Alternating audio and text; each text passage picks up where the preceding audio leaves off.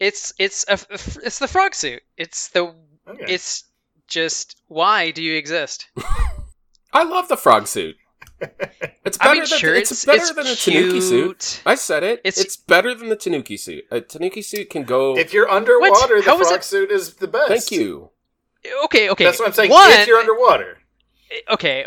But the Tanuki suit is useful. It sounds like you just have some like prejudice based on like its inflated value, perhaps, if I can put it that way. Are you trying to say that I'm calling it overrated? The phrase that I hate when people use? Yes, I am calling it overrated. Okay, anyway. I have hot Tanuki takes here. It's time to hammer. Oh, I gotta really try hard. Shut it down! Somehow it's the best. After the credits. A YumChunks podcast.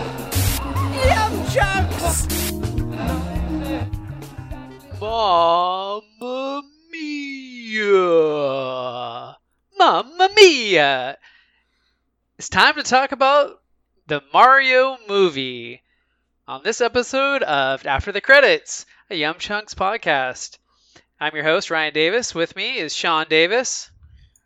Wahoo! Sorry, I had a brain. I was like, what's another quote? And I couldn't think of anything. These are Mario quotes. I'll be your player too. That's a video. That's a thing. Video games. Sure is. What else is a video game thing, Matt Chewie? It's spaghetti time. Woohoo! Oh, I love that line. Italian stereotypes. Wahaha! Oh, well. I'm a number one. That's Luigi, I think. I'm gonna win. So long, Gay Bowser. Oh, Mario.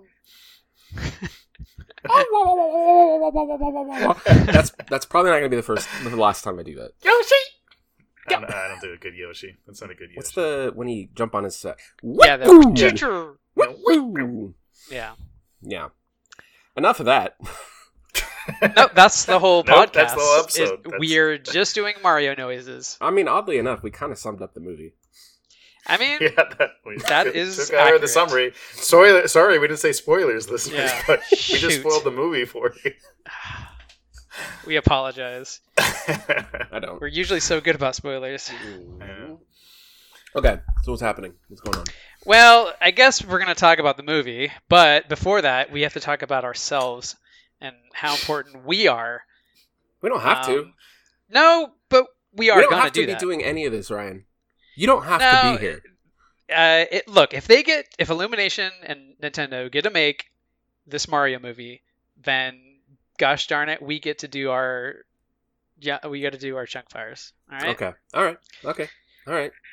And as we're going through, you need to say for every item that you talk about why it's more important than watching the Mario movie. Okay. I thought you were going to say that we have to call each thing a power-up. Like they say, that's like they do in the movie. Then. You can do both of those things. Like they call them power-ups. Okay. Yes. Because they're aware that they're in a video game, apparently. What is this? Okay, well, sorry. I have an easy one then. Let me go first because I have really quick, short, nothing ones. Okay, well, they're not nothing, but because they're very important, which I have to explain why. But also the one of mine makes sense for this. Okay, and that is I read the book Metamorphosis, the kind of classic literary Franz Kafka Metamorphosis. Yes, I have read that as well. I had never read it until recently, until just this last week. It's a quick read. It's real fast and short, so that means it's good. So that could be like so many power-ups because it's literally about a guy who turns into a bug. Like Mario is constantly turning into things. Like Mario Odyssey alone, he is like 80 different things, and he puts on suits. There's no bug suit though. Has he ever? No, B. He's a bee in Galaxy. Oh, he's a bee there. Mario Galaxy. Perfect. He's a bee. Yeah. There. So I'll just say then Mario. Then Metamorphosis is like the bee suit in Mario Galaxy. Right, and just like the Franz Kafka classic, the Mario is steeped in metaphor. Exactly. When you're a bee in Galaxy, what you're really doing is you're representing the plight of the American laborer in turn of the century, Gilded Age, wildcat banking, etc. Anyways, the book was good. It was not quite what I expected it to be. It was a lot more.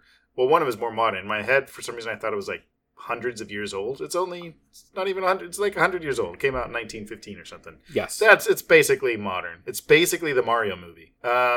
And it's also like much more comedic and just like it's not a comedy, but it is. There's comedic tones. It's like a dark comedy. It's like this poor guy just start turning into a bug, and his family is just like embarrassed, and they don't want to talk to him or see him, and his boss wants to fire him. It's like it's subversive and about just, and it's written very matter of factly. Like I was expecting to be this like much more surreal philosophical treatise on like, oh, I'm turning into a bug. What does that mean intellectually? It's like, no, it's just this guy who's turning into a bug, and it's weird and kind of creepy, but also like darkly funny and odd and short, and it's great. Everyone should read it. It's it is. You read it in like a couple hours. Is it Kafka-esque?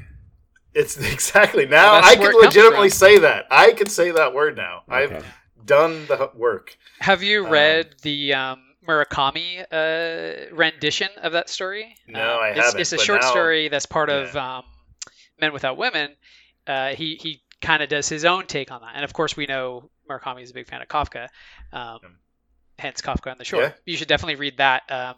It's interesting. It's almost like him emulating Kafka's style, but it's like everything's kind of flipped on its head. It's an interesting read. Yes. Well. Yeah, I mean, I knew of that, and I have not read it, but as a huge fan of Murakami, it is funny even reading, now that you say Murakami, Metamorphosis is Murakami-esque in a lot of ways. Absolutely. Yeah, and I mean, the whole thing is magical realism in it of itself, right? Absolutely.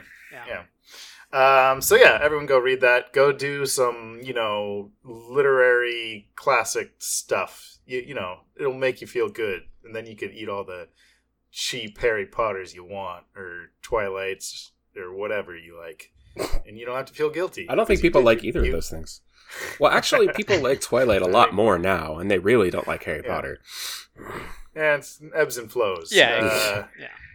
But whatever it is you like, it'll feel better because you ate your healthy Kafka dinner, and then you can have dessert. Anyways, and then my second thing is I watched the movie adaptation of the musical of Matilda, which came out last year. Chewie, maybe? I don't remember. I don't think we've talked about it. I don't know. I haven't watched the movie adaptation yet, but I did see the musical. I was just going to ask if you've actually seen it live, and I kind of half expected you to have seen it, so that's cool. I didn't like it. Oh, really? Yeah, but I want to know what you think of the movie, because I actually think it would probably work better as a movie. I don't know how I haven't watched it yet, but anyway, go ahead. So yeah, I was like very, very pleasantly surprised. Like I ended up really liking it. I was just kind of throwing it on just because like, I haven't seen this, and I was going to be kind of doing stuff around the apartment and whatever. And I instead just sat and watched the whole thing and was like really into it. All the music stuff, I think, elevated it to like. The 90s is, very nostalgic and classic, and I still like the 90s one, and Mara Wilson and Danny DeVito, and everyone is great at it. But I do think, I don't know, I haven't seen that one in years, so it's not as fresh in my mind. But after watching this one, I was like, oh man, I think I like it more. The girl they got to play Matilda is great. All the woman they got to play Miss Honey is great. Emma Thompson as Miss Chunchin is great. Like, all that stuff's good. But then, and it's the same story, so it's very, very similar in terms of the plot beats and stuff. But I think they did a really good job of filming it and capturing that kind of weirdly dark, whimsical, Roald Dahl kind of, flavor. But the stuff that elevated to me was the musical, or the music elements. I thought so much of the music was so much fun, so awesome, just really captivating. So yeah, I would definitely recommend that, especially Chewie, if you did not like the stage musical. I'd be curious to know what the differences were at the very least. Yeah, I have every intention of watching it, and I'm a little embarrassed I haven't already. But yeah, I can't speak to the recent movie, but I saw that 90s movie so many times. It was one of my favorite movies as a kid. It was one of those movies I just watched over and over again, didn't get sick of. And I had read the book a handful of times. And so I'm definitely biased. I definitely went in with, with thoughts and biases and, But I did think, when I saw the trailer, I was like, I think the movie's probably going to fix some of the things I didn't like about the stage version.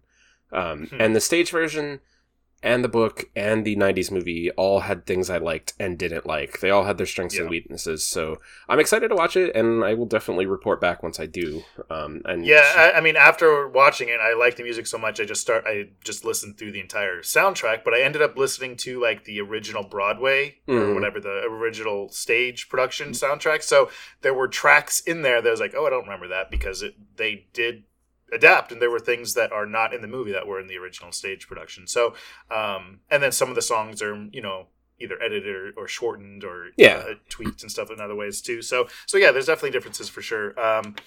But yeah, I definitely recommend it. It was great. I loved it. And I think that was kind of like in Super Mario RPG, Paper Mario, the 1,000-Year Door, or Mario 3, because there's like a stage, right? Mario 3, the curtain comes and like the whole game's like in a stage. Same with like the Paper Mario games. Every time you go into battle, right, there's like a crowd of people, and you get like they cheer for you and stuff like that. I haven't played any of those games. Sorry, but Mario, at least Mario 3. The whole thing is a play. Because in the first game, the first game actually happened, and then the second game was a dream he couldn't stop having dreams about his events of the third game, so he wrote a play about it, which of course was embellished, and that was Mario 3. Yes. And those are the only 3 games that are canon. The rest, exactly. The rest were like inspired. No. Yeah. So yeah, that's how Matilda is like a Mario. I don't know if that's a power-up, but it's close enough. And why they're both more important than the Mario movie? What was the other thing he's supposed to do? I'm not going to do any of that stuff. So. Okay. All right. Well, I completed World 2. That was World 2. I got the star, and now I'm passing it on to Ryan. Here, you go next. You take command of World 3. Okay. Well, the first power-up I ate is I watched this show called Beef on Netflix, and I picked it purely because of the name. And I had not heard of this at all. But if you see a show in all caps says the word beef, you're compelled to watch it. But anyway, it is a dark comedy, like heavy on the dark and heavy on the, well, not dark, but just very dramatic, very anxiety driven, if that's a thing. But it's Stephen Yeun and Amy Wong, who are both like just super. Is it Ali Wong? I'm sorry, Ali Wong, and yeah, they're both super good. And it's kind of it's about their beef with each other. In that they sat down to have some steak together once. No, but it's just super, super dramatic. It is funny, but yeah, just if you're going to go in, just kind of expect that it's going to be pretty tense and those kinds of things. But yeah, definitely big thumbs up, recommend from me for that. And that's like, for me, that's just a solid mushroom, just kind of beefs you up, makes you a big beefy boy, big burly beefy boy. And again, going back to, I keep going back to Mario RPG, but I think those games have so much that it's easy to draw them. But you could cook in those games, and you can make mushroom steaks, so that like even more. That is true. There's a lot of. I wasn't expecting there to be so much like, I guess you could call it crafting, but you are baking and cooking in that game, which is like, why is this a Paper Mario thing? What? But it actually works. As someone who's kind of critical of crafting in games in general, and I think it's rarely done well. Good job, Mario. It's actually done better than a lot of like CRPGs and Western style, massively open world style crafting mechanics. Speaking of CRPG, and the reason that Beef is better than the Mario game is because it has Stephen Yeun and Ali Wong. That's all I need to say, really. They should have. Only they had voiced someone. Oh man, I mean, every time, like the more Stephen Yeun does, I'm just more convinced Yeah, he's so good. Like, he's just... Mainly because of the mud pies. But shouldn't have had such a sloppy mud pie. Ali Wong could have played a good Birdo, I think. Oh my gosh. What a missed opportunity. Hey, maybe for the sequel. Save it. But speaking of CRPGs and dubious crafting systems, this delicious spring suit power up from Mario Galaxy, because that was something that happened. And it does fit this metaphor. Is the video game Divinity Original Sin 2. This game came out, probably 8 years ago, but it remains one of the top reviewed games on Steam. It probably has one of the most active Reddits. Not that I'm really on Reddit that much, but it is a very active Reddit for a game this old. This is just, for one reason or another, a very highly loved game. But it is a CRPG in every sense of that, what that confers. It's just super involved. The mechanics, I've never seen a game that requires you to meta a game so hard. Like, it's counting on you save scumming to death. It's just some of the most curious design decisions I've ever seen. But with that comes a lot of freedom. And the crafting system is needlessly meticulous, and I ignored it for the 90% of the game because, yes. But it is very much a Mario spring suit, and that is just, what is going on with this? Why did someone make this? What am I? I'm actually surprised. I thought you had played it, just knowing that how many CRPGs you play. I thought you had played it years and years ago. No, absolutely. I did play the Divinity Original Sin, the prequel to this game, long ago when it came out. And I very much like that. And I will say, after having played the sequel, I think I like the first one quite a bit more. It's a little more pared down and just, like, it's just the meat and potatoes, really just hardcore, like, rooted, strong tactical RPG. Great stuff. And I've actually played all the other Divinities as well. Larian is a great studio. I am, to be honest, not looking forward to their Baldur's Gate 3, but we can talk about that another time.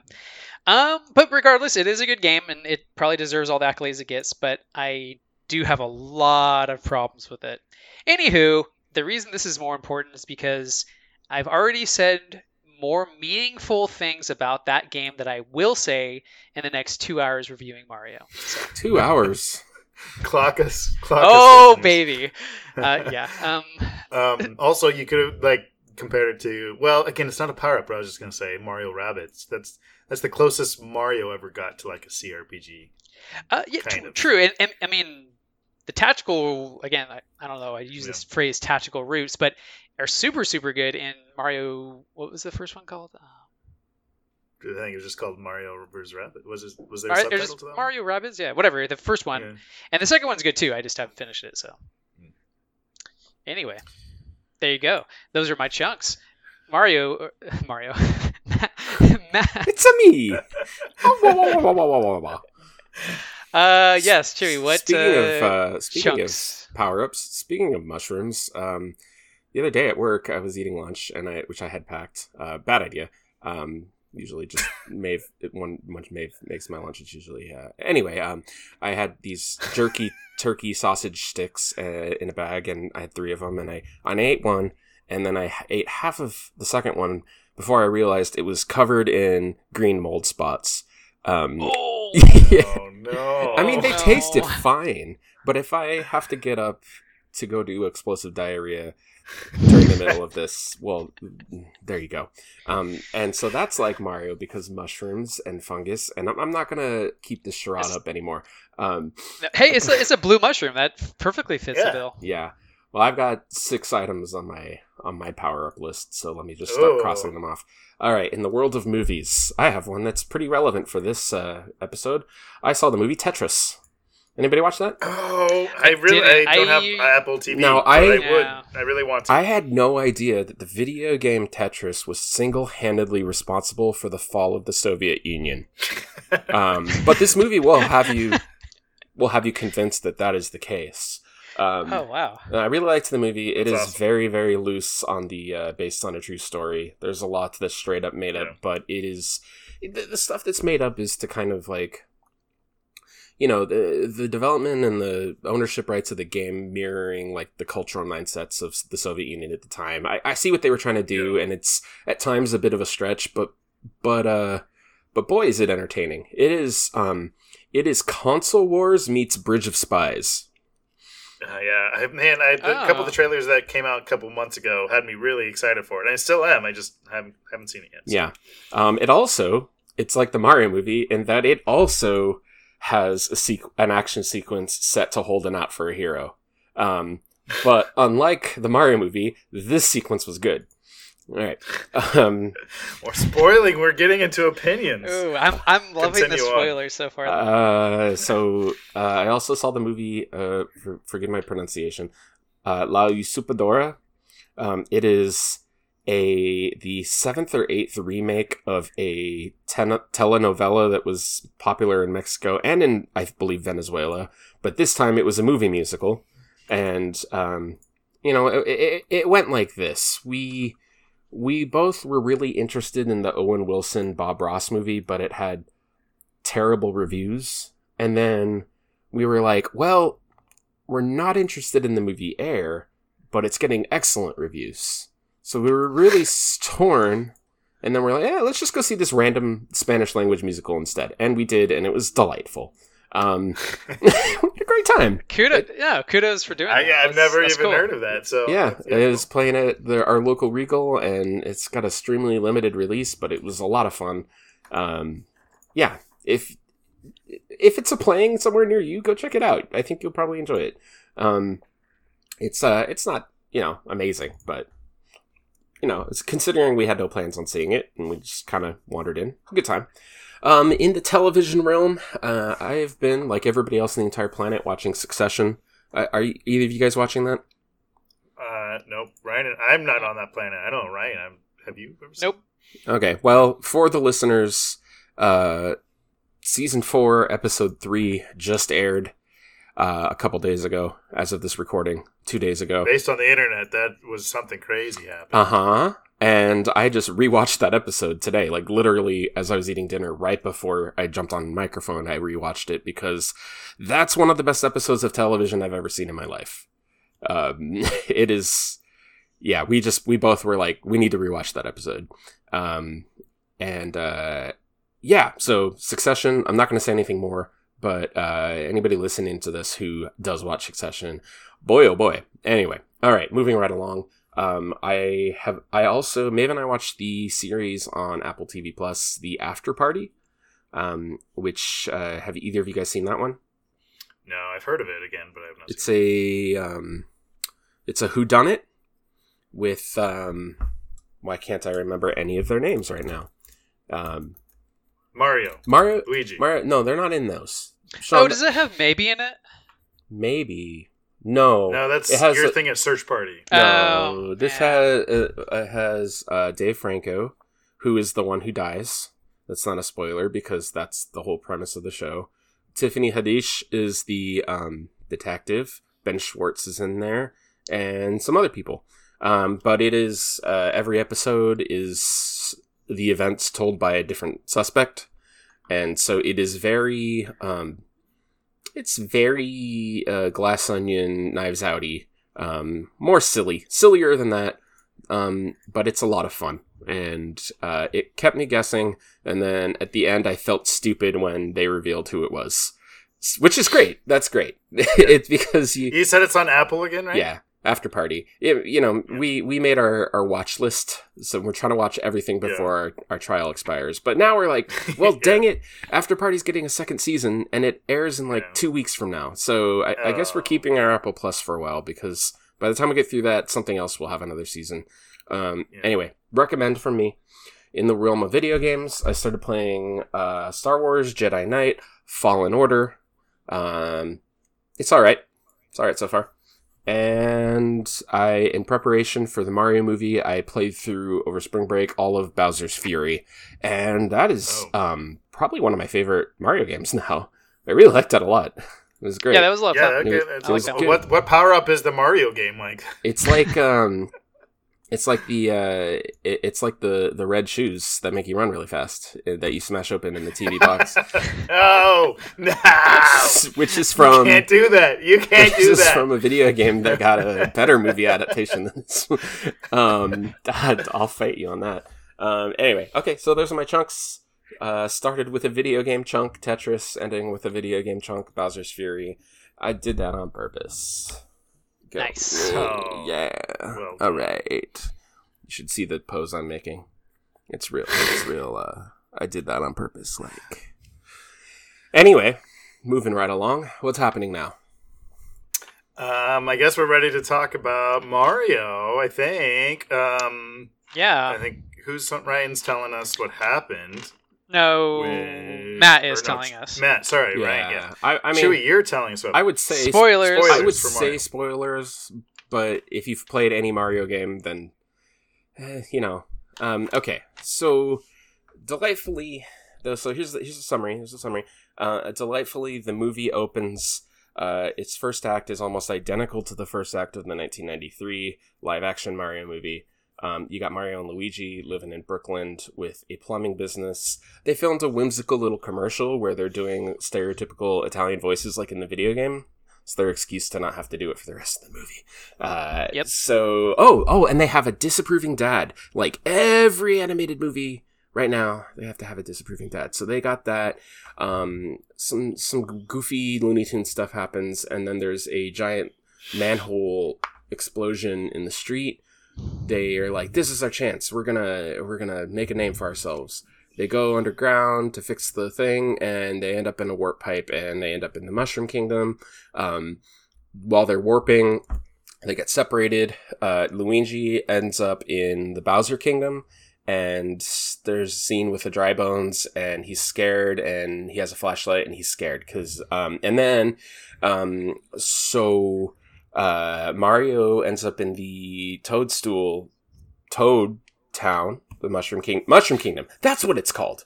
And he meets Peach, who's the princess, and we've learned that Bowser is gonna go steal the power-up star and to take over the Mushroom Kingdom so that he can marry Peach. And he imprisons Luigi. I'm kind of doing this from memory and also glancing back and forth at the Wikipedia page. So there's Mario, we got Toad, we got Peach. Peach says, I'm going to go to the Donkey Kong town to enlist the help of the Donkey Kongs to go fight Bowser so that we can live in peace. She says, Mario, if you want to tag along, you can do this obstacle course. And she does it perfectly, and he can't do it at all. But she takes him anyway.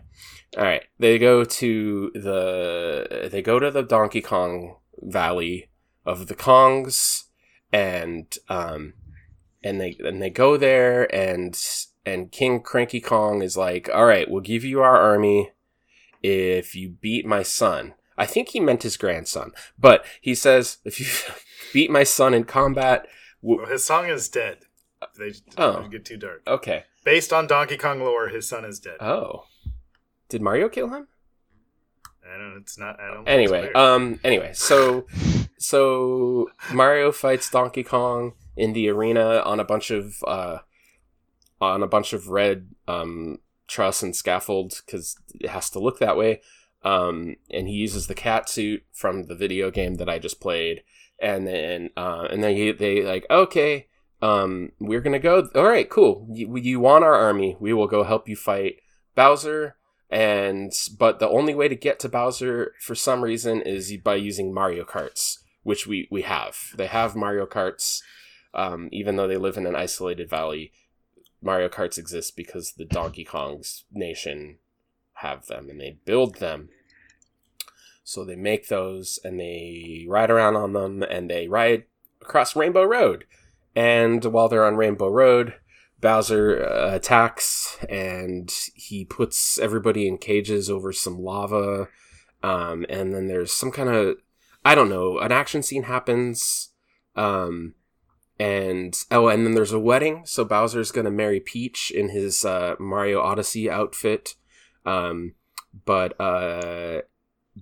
Toad gives Peach an ice flower, and she turns into Elsa.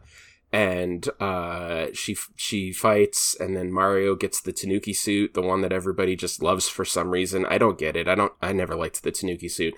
And then there's a fight, and then they fight, and then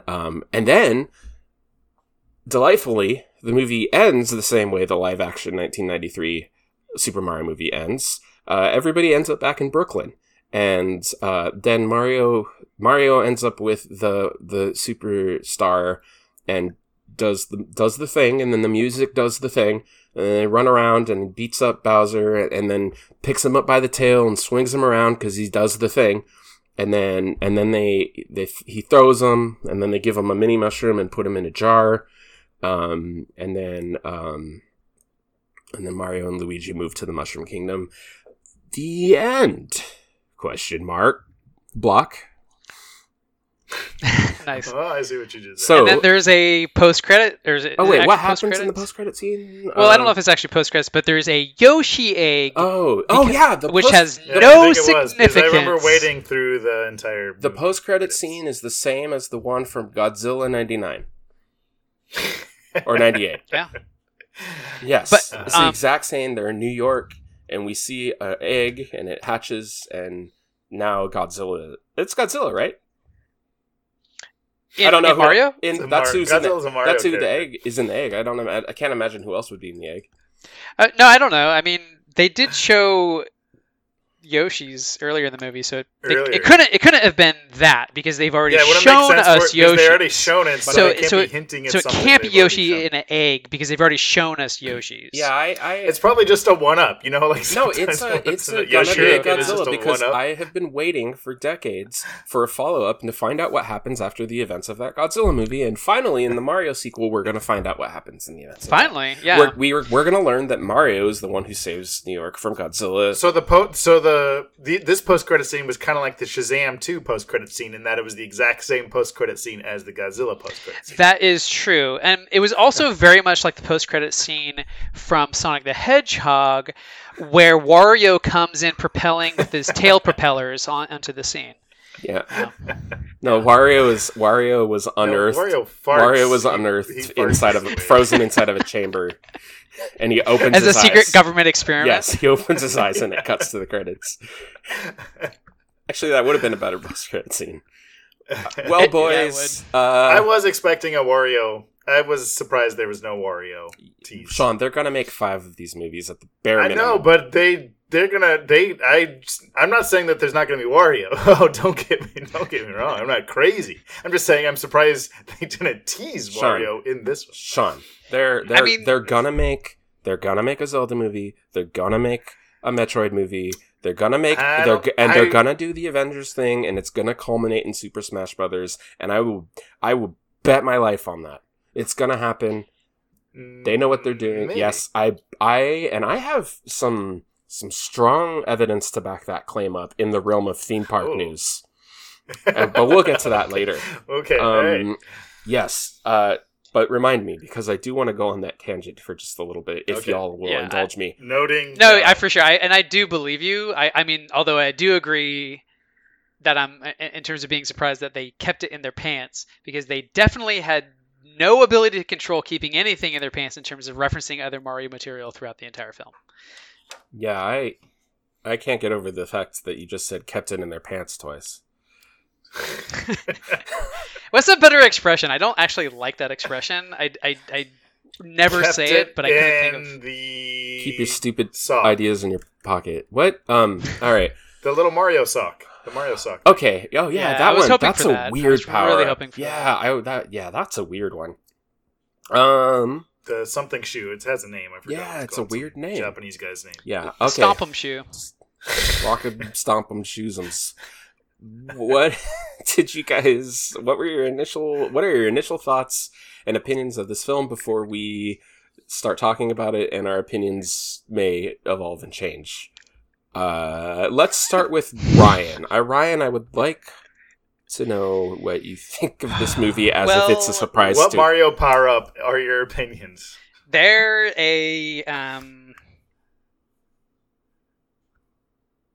let's see. It's the frog suit. It's just, why do you exist? Well, so if you watch this movie underwater, it would be perfect. I love the frog suit.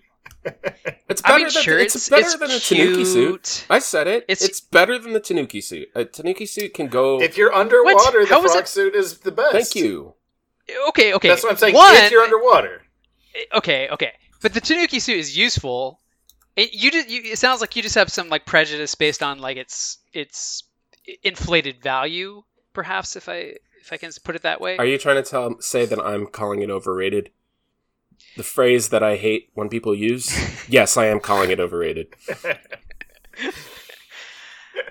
Okay, anyway. I have hot Tanuki takes here.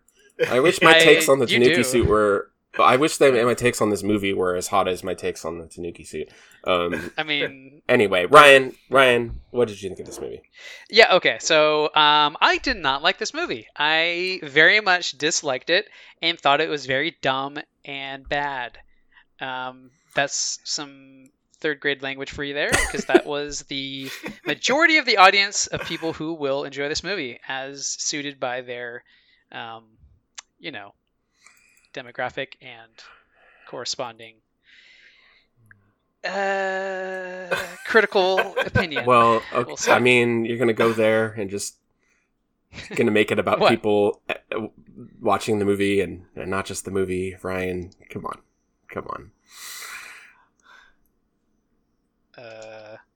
What?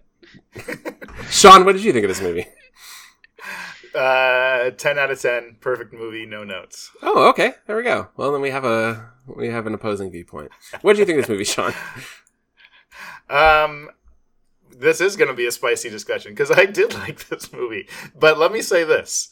Okay, so right now there's Rotten Tomatoes. There's the audience score and there's the critical score. The audience score is like 90-something%. The critic score is like 50-something%, I think, something like that, right? Critic is 57, audience is 96. It's rare that you see that big of a discrepancy. Yes. So I will say this: those are both right.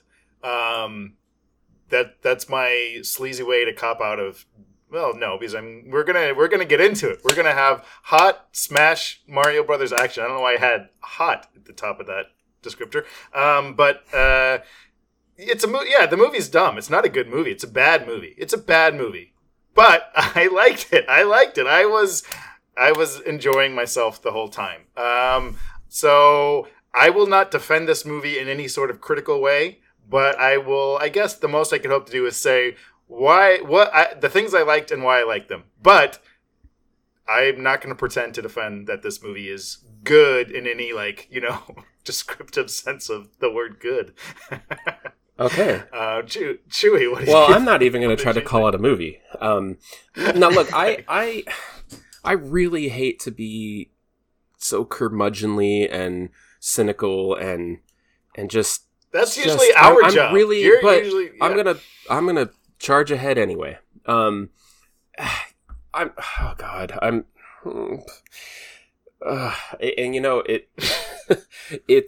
had to, I went through a whole range of emotions before the movie came out. Oh, that looks bad. That looks good. Oh, I'm excited. No, lower my expectations. No, but I'm actually really excited. Now my expectations are really high. And I excitedly told all my students I have tickets for the Mario movie tonight and I'm excited to go see it. And then the whole week after that, every day, Mr. Chewie, what'd you think of the Mario movie? I loved it. Quit. And I'm like, heads down. Yeah, because a bunch of my kids went to go see it too, and they all loved this movie. I haven't heard a single high schooler so far tell me that they didn't like the movie. So I had to have some honest conversations about this. Sean, I think you with your therapist. I think you put it. Well, yeah, I will. I will be. I think you put it really well that these scores are both right. And Ryan, I'm sorry, but I'm not going to say you're stupid if you like this movie. Because I was watching the movie. I was watching it. I was enjoying the things about it that I enjoyed. And then while I was watching it, Maeve leaned over and she said, "Oh God, I hate this movie." And I'm like, and the logical part of my brain was like, "You're right." And the emotional part of my brain was like, "Oh, come on, I'm doing my best here." Like, you know, when I'm trying to take out of it what I can. I think my biggest problem here is that it is an Illumination film. And that was my biggest red flag going in. And I think that this movie exemplifies everything I hate about that studio. They haven't made a movie I've liked so far. So, I don't know why I thought this would be different. But that's the thing. I'm like, yeah, I did enjoy it. I was never in a bad mood watching it. But then every time I think about it, I get put into a bad mood. I guess because I have to think about it. So you just need to be perpetually in a state of watching this movie. Well, no, I guess I just have to not think about it, and that's the. Well, that's, yes, that's very key. Yeah, yes, it's a series of colorful crisp images played in a sequence, and it's a pile of references, and it's I don't know. Anyway, where do we go from here? I need you guys to tell me what I think of this movie. So, okay, well, like I said, I'm not going to pretend to defend it. I do think it's going to be a fun discussion because I just Sean, feel like I have something to tell you. We're having that discussion right now. It's not going to be. We're in it. Well, okay, so let me say maybe just a broad strokes why I liked it.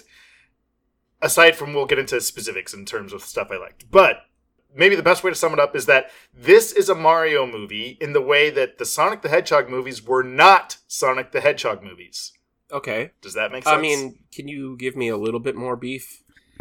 So, the Sonic the Hedgehog movies were just a movie, a generic movie, not generic in any specifically bad way, just a very generic, like, adventure-ish movie with the main character who happens to be Sonic.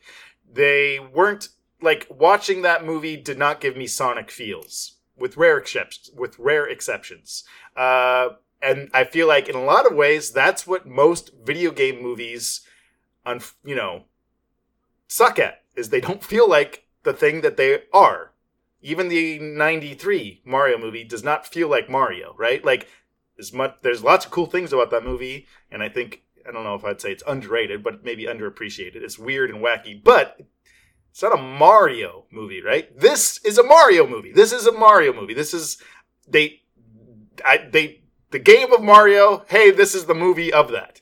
It's not a good movie. There are better Mario movies potentially out there, but I can't think of another video game movie that is that video game as a movie. Does that? Yeah, no, I'm that not makes sense. Using actual articulating sentences. Because I had, like I said, I had a lot of conversations with my students about this movie, and I have some students who are really into film, and they love coming to talk to me about movies because they know I'm on this podcast. Some of them listen to it, and one of my students came at me, I want to talk about the Mario movie, and he's like, "No, I know, Rhett. I'm just gonna mention, I know that the story is bad," and I'm like, yes, it was. And but, and I'm like, hang on a second though. And I snap into teacher mode and I go, film is a storytelling medium. I can play any of those Mario games regardless of the story and I'm gonna have a good time. If you're not interested in telling a good story or a story at all, in this case, why make a movie? And this movie felt to me what I was afraid the Lego movie was going to be. A commercial. Oh, that's a good way to put it too. Yeah. And I had a feeling that we were going to talk about the Sonic movie, a significant amount. But it's the easiest comparison. I actually think that the Lego movie is the easiest contrasting movie to talk about this with, because that movie not only gets all the quote references. It's weird to say references for Legos, but like how kids play with Legos and all the random objects that are in your those little touches that are like that they make you feel like a kid and they make you they get the Lego fans and why they like Legos, right? And it also tells a deeper story. It doesn't pander, and it has fleshed out characters who have emotions and arcs and all the things that a movie should have. But this movie does not feel like it was interested in doing that stuff. It made me want to go home and play the games. That's what it made me want to do. Yes. And by definition, I feel like that is a commercial.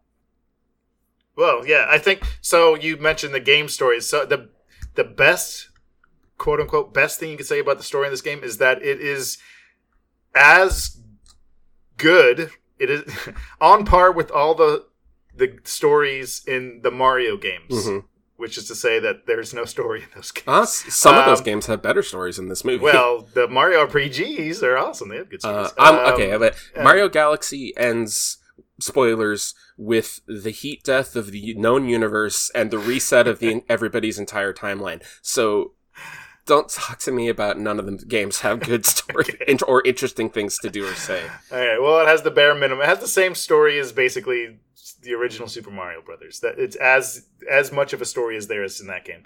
But so I said my big thing about why I liked it. But Ryan, I want to hear more from you because I know you have a lot of thoughts. Well, okay, so you're kind of saying that this movie felt like a Mario game, or it felt like the Mario IP. And I get that to a certain extent, but because you guys also just got done saying that Mario doesn't have a story, therefore the restrictions that the movie has to get you to make it feel, or get you to feel like it is a Mario product, is certainly less restricted, right? So what would be, or what are the elements that made you feel like this was a Mario product?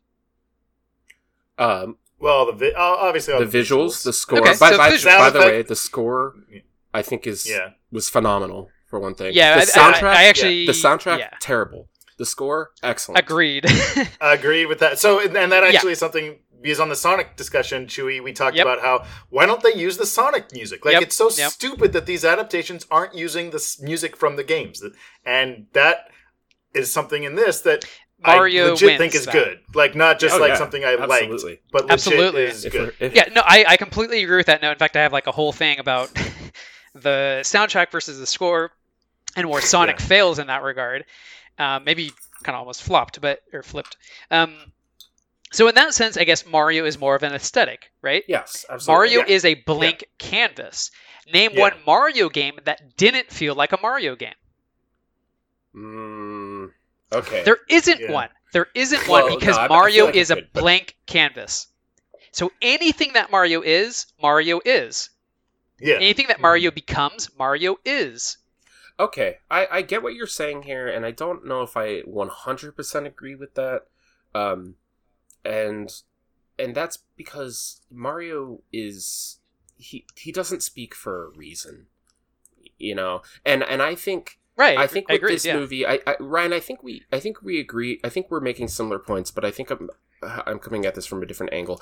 I think that with this movie, if you try to do too many interesting things with it, right? And because Mario is such a blank canvas, it means different things to different people, right? If you try to, if any writer or director, storyboard artist, whatever, tries to do something more interesting, as in decides to not play it safe, you're going to ruffle somebody's feathers, right? Like Princess Peach is both the strong girl boss and the helpless damsel in this movie, right? Yes, because if you go one way or the other, somebody's angry, right? Well, that's shockingly, people are angry no matter. Well, yeah, but that's I think the best example of what I'm trying to say. It is sanitized and it is safe, and that because of that, it is boring. And I think the reason why I didn't actually feel bored is because it covers that up by having a breakneck pace and just constantly throwing things that are happening at you. It doesn't stop. Agreed. It never stops. Yeah. Yep. And I think I was having a really good conversation with Maeve on the drive home. She brought up a lot of good points, and her points were basically like things I was thinking but didn't know how to articulate. And so I'm going to give you some examples, and she was a lit major, she has a lit degree, and she was like, okay, why is it that Mario has to do an obstacle course before he can go on the adventure? And she said, what if there was just a couple lines from Princess Peach along the lines of, in order to face Bowser, you must first pass through the gauntlet. It will require you to have such and such skills. You'll need to be able to dodge fireballs and blah, blah, blah, blah, blah. Here, this is our training course, right? We designed it for such a purpose. Then you get to have your cake and eat it too. You get to go, oh, hey, the training course is the first level from the original Mario game. That's fun, right? Why do they have to take Rainbow Road? Oh, the only way to get to Bowser's Keep is to find the treacherous Rainbow Road. Unfortunately, some people say it's only a fairy tale or a myth. Nobody's ever actually come back alive to tell the tale, right? Something like that. You play into the infamy of Rainbow Road, right? Everybody has opinions on Rainbow Road, and then when they find it, it's significant, right? Lots of things like that. Things like, why are item blocks a thing in that world? Right? Why is anything the way that it is? The movie doesn't care. The answer is because it's that way in the game. Mm-hmm. And so, Ryan, to your point, it's an aesthetic. And exactly. They nailed the aesthetic. They nailed it, but there's no substance underneath. Right, exactly. And that's what I'm kind of getting at is, like, for me, one of the reasons why it was not good is that it sort of revealed that to me. Mm. So in what way? Can you elaborate a little bit? Because to your exact point is that it made me realize Mario is just an aesthetic. As long as you have those item blocks, as long as you put Mario in a red jumpsuit or overalls, whatever, that meets the criteria for it being a Mario, right? I think the reason. Go ahead. Well, yeah, just like going to the 90s movie, maybe the reason why that didn't feel like a Mario product is because it was live action and they made it quote-unquote real. Mm-hmm. It didn't have any of the visual icons, not really, from the game. Yeah. And that's the extent of, if that is the delineation between us identifying the 90s film as a Mario IP versus this film as a Mario IP, that really shows that maybe there's not as much depth to Mario as we thought, or we wish there was. And maybe that's okay. I love Mario games. I've spent many instances talking about Mario on this podcast. But if that's the distinction, because let's be honest, Mario in the review of Mario by Matt, you said the opening is the exact same. Well, guess what? The ending is too. Yeah, I said that too. Yeah. Yeah. Okay. So it's as much as Nintendo hates the 90s movie, well, they certainly didn't show it when they made this one. Yeah, well, see, considering the plots, the storyline is very, very similar.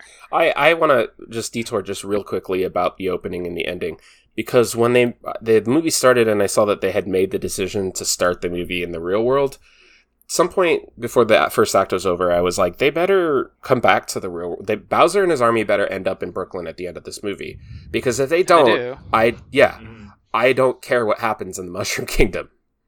Like, Mario and Luigi could just at any point piece out of there and go back to the real world, and I don't care about this. And the movie's not doing a good enough job to make me care about these characters in the Mushroom Kingdom. They're not developing them. We're not getting to spend time with them because everything moves fast. So I'm like, the only way that this thing has stakes is if Bowser and his army ends up in the real world, because we live there, right? And that's what they did.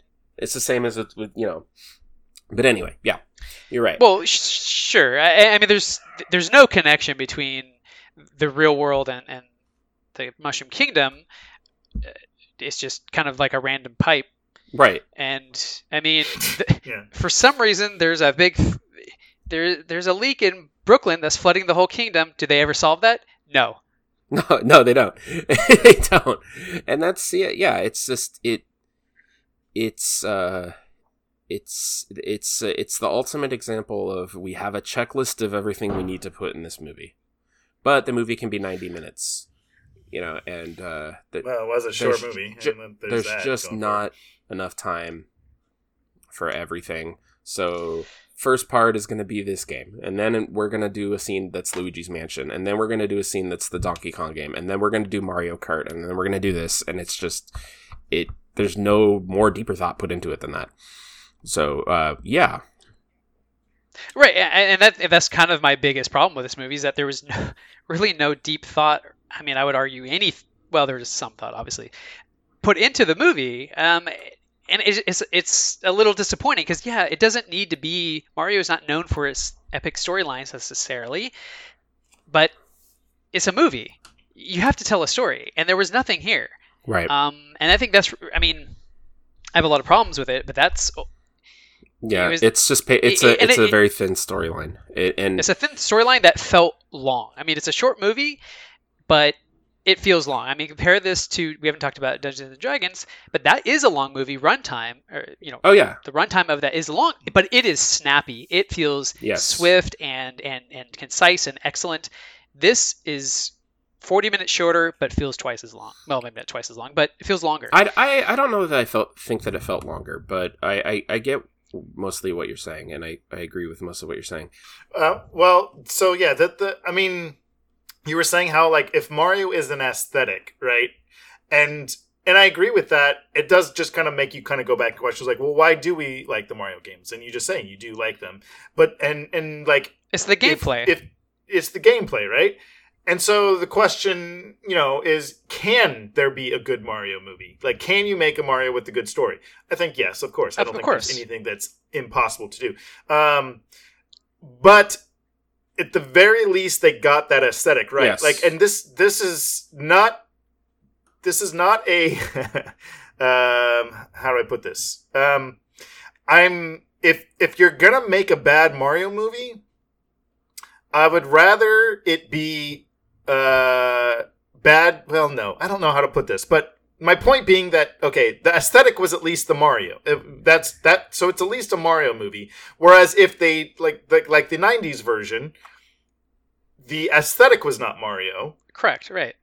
And the story was not great anyway. So sure, yes, agreed. But like, I'm trying to think of like the inverse. I guess what I'm trying to do is like conjure the inverse. Well, let's say they made a Mario movie with a great story and great characters and all the stuff that we traditionally think of part of as quality filmmaking, but did not have any Mario aesthetic, or at least not generally speaking. Would I have liked that? I mean, yeah, I would hope I would, right? Just as a film goer, as someone who likes good film, I would, but I think I would be disappointed in its Mario-ness. Does that make any sense? That makes. I mean, we're playing with extremes here. Yes. Not that things have to, and they would never make that movie. So of course it's a very big hypothetical if. But yes, that does make sense to me.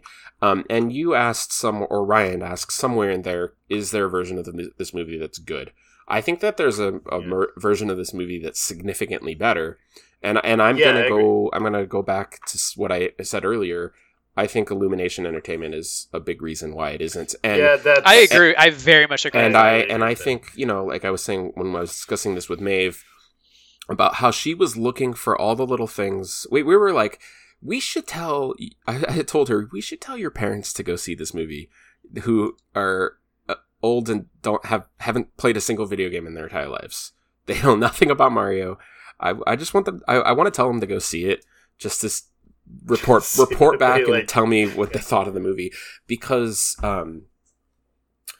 yeah, I think all those little things that Maeve was looking for and then I started looking for, it's the segment we call questions we shouldn't be asking, but why is anything, what's the meaning or the purpose of why anything is the way that it is?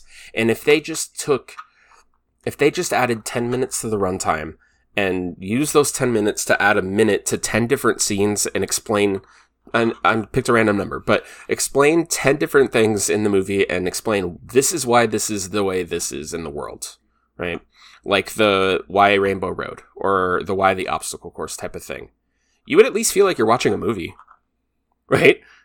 Yeah. And if you could give Mario a slightly better character arc than I want to win my dad's approval, which is now the go-to character arc. See our Strange World episode. if you give him anything, if you're going to do live action, or not live action, but you're going to do real world story and then transform to the Mushroom Kingdom, what's the equivalent of that in the Mushroom Kingdom? How does what he does there relate to his overall story arc? These are basic things. These are basic screenwriting 101 things.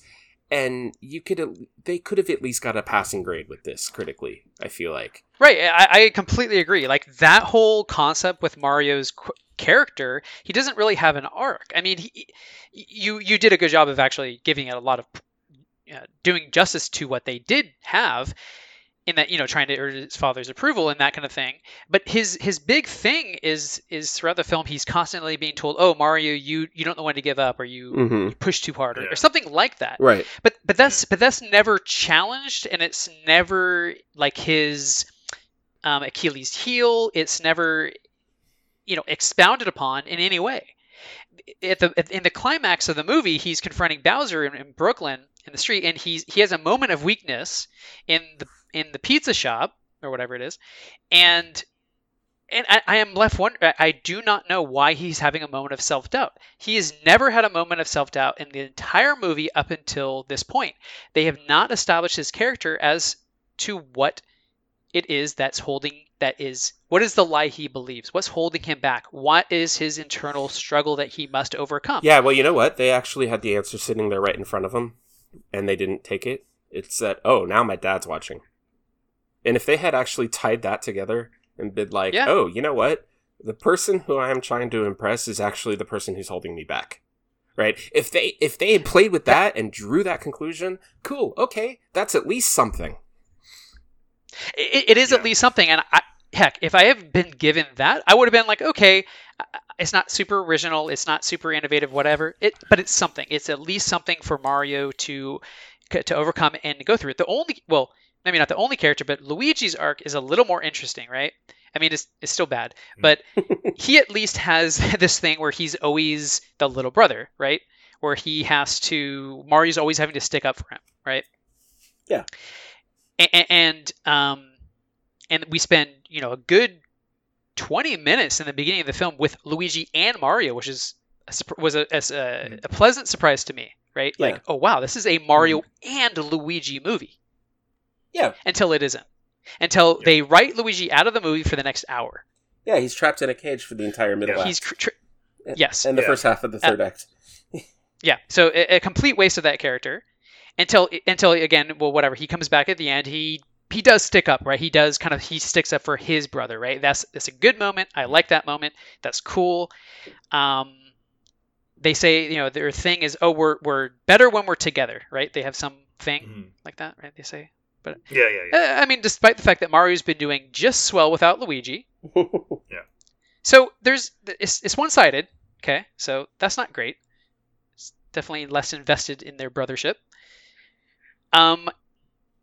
So Luigi's arc, I guess that's just what that is, right? He learns to stick up, and I guess for himself, for his brother.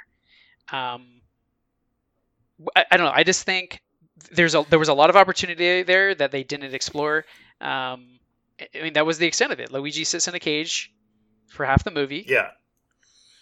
So this was my biggest, it's not my biggest criticism, but it's my biggest story issue, and it's something that you were saying, it's like, you guys, this was a first draft. Like, I could almost picture myself reading this and going, oh, good first draft, here are my notes, and they're significant, and it's like, they're obvious things. I think you guys know about this stuff probably yourselves. You as the writers, you probably know about this stuff, and you're probably planning on fixing some of these things, but here are my notes, here's like this. So anyways, the biggest thing, though, is so... To me, the dad stuff I appreciate. I think that potentially could have worked. But I think what you were saying, Ryan, just now is the stuff that, to me, was what the film should have been the whole time. It's a Mario Brothers movie. It's, and that is that relationship. They end the movie as if like that relationship had been developed somehow, like constantly explored throughout this movie, right, when it had not at all. It was just like, oh, we're better together. Oh, was that a question up until now? I didn't know. Oh, thanks for answering that. So my pitch, or my rewrite is the first act of the movie plays out pretty much the same. Maybe you draw a little bit more of the differences between Luigi and Mario. Mario being someone who doesn't give up and is constantly, and Luigi being a little bit more timid and just like, I don't know, right? So you start drawing these characters with a little bit more identity. And then in the first first half of the movie, the second act, when they get into the Mushroom Kingdom, don't separate Mario and Luigi, you idiots. What are you doing? Correct. Why are you separating Mario and Luigi? Yeah. One, have them together. Have the initial call to action, their agenda, their goal being something like, oh, this star, Bowser's going to get the star and he's going to conquer the world. And Mario being like, oh, we got to help them. And Luigi being, what? That has nothing to do with this. We can't do this.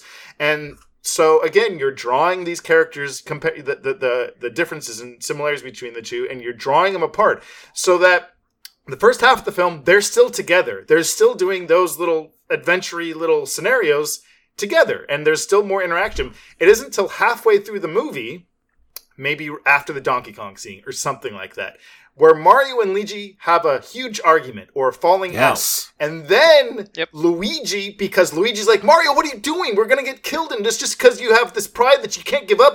And Mario's like, oh, you're always afraid, Luigi. You've always held me back. Right? Oh my God, drama between Mario and Luigi. That would be so awesome. My God. And now you have Luigi go off on his own, and then you have the same stuff happen to Luigi, but instead of him sitting in the movie for an hour doing nothing, he's been doing stuff the first hour. So then the stuff where he's in the cage, it's now a shorter part of the film. Like, it's only going to be 20, 30 minutes, and those scenes could still play out almost identically. And those scenes I enjoy. And Luma's in the cage and all this stuff, the penguins and stuff like that. And it's about him doubting himself, and you have actually, maybe a little better character stuff with him. But then when they come together at the end, and Luigi does step in to save Mario, and so like, oh, there's catharsis. There's an actual conclusion to these. And then when they say we're better together, and they team up with the superstar, it is even more like, it's not just like cool because it's reminding you of the game, which I'm not going to lie, I love that sequence because it was it would have the emotional payout of this movie itself. Yeah. Right? And my little script doctor part to the end, what I was saying, where Mario, he won't give up. Well, his arc at the end is that he needs to learn when to step back and let Luigi take charge, right? And that would have paid, because then it's like, well, that the movie keeps presenting this issue like it's an issue that Mario can't give up, but that's only served him well, right? And so Sean, like dovetailing that in with what you're saying, like that would be a great little character moment where Mario does need to like relax and let something slide and let Luigi take charge or whatever. I actually have a whole nother script doctor thing I want to do with Peach later. But I want to add on to this script doctor. Please do. Because everything you guys, everything you've said, both of you, about this version of the movie, yes. And I would like to add, if I may go back to the Lego movie, and the writers understanding how kids interact with Mario and what it is that they like about it. Mario's been around forever, and the target audience for the Mario games have always been kids and teenagers, and even Gen Zs in their early 20s. When they were kids, they would have been playing the Mario games like New Super Mario Brothers and all the ones that are co-op. The ones where I played this with my youngest sister when she was younger, where you can work together. You can jump on someone's head to boost up and get the big coin, or you can say, okay, you get in the bubble and I'm going to do this hard platforming part and then I'll pop you. You can work together, or you can screw each other over. Right. And or you can just fight the whole time and then accomplish nothing and throw the controller and stop playing. Yeah. Right. Explore that and take that and write that into the subtext of this script. Right. That still fits with everything that you guys pitched, but it could also be the analogy to how do we play these games? How do kids interact with those games when it's co-op and you're both working towards the same goals, but you have radically different play styles or whatever it is, you know? That God, it's so obvious. Yeah, no, that would, yeah, exactly. And again, it even goes, we're better together. We're better when we're working together, and like all that stuff still works. And just a little note, obviously we script doctor and do all the stuff often in these episodes, in these episodes and stuff. I think maybe a listener going, oh, guys, that's not what this movie, you're overthinking it. That's not what these movies, it's just a fun movie. One, I agree with you because I like this movie, but I will say, it's not a choice between the two. You can have both. Yes, and that's what I think is the point, is that like there's no excuse for doing the bare minimum. There is no everything that people who like this movie, everything that they like about this movie can still exist with a movie with a good story and good characters. Yes, that is an excellent point, especially because I've been seeing all these think pieces about how in response to this movie, people are thinking that Rotten Tomatoes is an awful website and that the role in society of the film critic should be eliminated because they are no, I'm not kidding. I've read these think pieces. No, I know, but I'm not laughing at you. I'm laughing at all these society. Questions. Are film critics obsolete? Do we need them? It's like, I hate that because it perpetuates this wave of anti-intellectualism that has been permeating our society about how it's bad to be educated and it's bad to think about things, you know? Yeah. Do you watch Big Joel? Do you watch that YouTuber? I don't know Big Joel, but I'm going to check him out. Oh, you should. Oh, you would love him. But he has another channel called Little Joel where he just does daily, like, minute videos. And they're all great. They're mostly ridiculous and silly and stupid. But one was just like him saying, like you saying the critics are wrong legitimizes if you like this movie, like the movie. Why does it matter if the critics don't? If you really don't think the critics matter, then why are you complaining about the critics? You obviously think the critics matter. You just want your opinion to be elevated to their thing. Well, it's this paradoxical, oxymoronic idea that like if someone is critical of something that I like, that opinion's not valid, but I still must somehow bring myself up to their level. Yeah. Like it's like right. It's like if go ahead. Yeah, I was just gonna. Yeah, I mean, if the critics are somehow blocking your ability to view the movie, then okay, there's an argument to be made. But has anyone's opinion ever stopped you from enjoying something or viewing something? They just want to be validated. That's not how it works. Yeah. That's not how it works. So there's a lot of fragile ego going on with this, in my opinion. Yeah. Sure. Also, I find it very hilarious. Like, are critics needed? In our society? Like, well, it's not like they're a government institution. Right. They're mandated. Like, they put their stamp on it and go, I declare this is a bad movie and my take is right and it cannot be argued with. And if I do this, that means everyone must are prohibited from seeing it and paying more taxes if they do so. I use this comparison with my kids when we talk about criticizing things and whatever. It's like, okay, I can enjoy going to a 5-star restaurant and having a really fancy meal that's cooked with precision and care, and the people who made it are educated and they've practiced their whole lives. They know all the science behind food. They know all of the techniques. They know how to not overcook or undercook meat. All that stuff, right? All the technical things that makes you a good cook. I can enjoy that meal.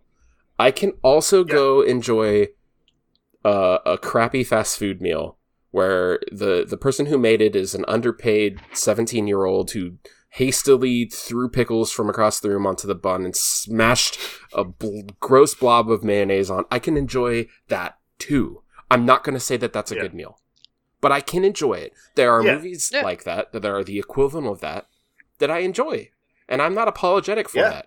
I enjoy them, but that's a perfect example because that's kind of how I feel about this movie. I'm not going to pretend that it's a good movie or say or claim it's a movie. And like I said, I those critics are right, but I like the taste of crappy fast food sometimes. And for whatever reason, and a lot of times I don't. Don't get me wrong. Sometimes you're not in the mood for it. I eat gas station food sometimes, and sometimes that's exactly what I want to eat. That crap, that smashed, shriveled up hot dog that's been sitting in the warmer for 6 hours and they were supposed to throw it away because they put a label on it that says throw away at this time, but they haven't, and they still sell it to me. Sometimes that hits the spot, and that's exactly what I'm craving. Or moldy turkey jerky. Well, I'll have you know that I threw the rest out once I discovered that mold spot. Aww. Yeah, mentally, can't stay mad at you. Mentally, I just couldn't handle that situation anymore. But So Anyway, sorry to interrupt. I wanted to. So we talked about obviously the story stuff, and all that stuff is legitimately like, yeah, that's not good. But I think the thing that I disliked more than even the bad story, because the bad story didn't necessarily detract from the aesthetical nature of what I liked about the but what I did think was just like, you're showing your hand, you idiots, you stupid idiots, and by they I mean Illumination. And then that is the needle drops in this. Oh my god, that was the worst part. If you're an animated comedy, you can't use Holding Out for a Hero. Shrek 2 already did that, and no animated kids movie is ever gonna do Holding Out for a Hero better than the ending of Shrek 2. All right, that's just one of a list of examples from this movie of why all the needle drops are bad. But continue. The only one that kind of skates by is the Beastie Boys Brooklyn Don't No Stop Till Brooklyn. That one felt like okay, maybe that would work a little bit better than the rest of them. And this the worst one to me, the one that just vomited over everything, is the Aha Take on Me. Yeah. And as someone who loves that song, who doesn't love Take on Me? Rolling my eyes and universally, cringing, everyone loves that song. But I was like, why? What? Why are you playing that here? What is happening? Why is this song playing right now? The one I hated more was AC/DC Thunderstruck for the Mario Kart sequence. Like, come on. The Mario Kart, anyway, sorry to interrupt. So what it is, it's just like, okay, again, they, by which I mean Illumination, the nebulous people at Illumination, whoever it is. It's like, okay, we know pop songs are popular, so, and everyone loves, Holding Out for a Hero, everyone loves Take on Me, so we just put it in there. So it's like, what's your favorite food? I like cheese. I don't know, whatever. I like cheese. Oh, cool. Okay, so let's put some cheese on your pizza. Ooh, let's put some cheese on your broccoli. That's good. Let's put some cheese on your pasta. Yeah, right. How about some cheese on your cereal? How about cheese on your banana, right? You like cheese, don't like you? Ryan, eat the cheese! Like Ryan at a self-serve froyo place. It's just like, yeah, that song is great, but don't put it in everything. It makes me not like it more. It makes me not like cheese more when I'm eating cheese in my cereal. I don't want it. I mean, you raise a good point. I should put cheese on my froyo. When are they going to release a cheese-flavored froyo? Yes, I agree. Yeah, but Holding Out for the Hero, that was pretty early in the movie. And when that happened, I was like, oh no. Because... Well, yeah, so I have a fun story. So I saw the movie with Chris, our old podcaster, Chris, friend. And right before the movie starts... I turn to him and I say, how many inappropriately placed pop songs do you think there's going to be in this movie? And he looks at me like, oh, Ryan, give them more credit. There's so much excellent Mario music that they can pull from. There's no need to delve the depths of inappropriately placed pop song. I mean, he didn't say it quite like that. But basically, he's like, look, there's plenty of Mario music. Why would they do that? And I was like, oh, okay, you're right, Chris. And then I was like, no, you're not. That's anytime you say you're right, Chris, there's as soon as like the Universal logo comes up, he turns to me, he's like, oh crap, they're gonna have one right off the bat, aren't they? And I was like, uh-huh.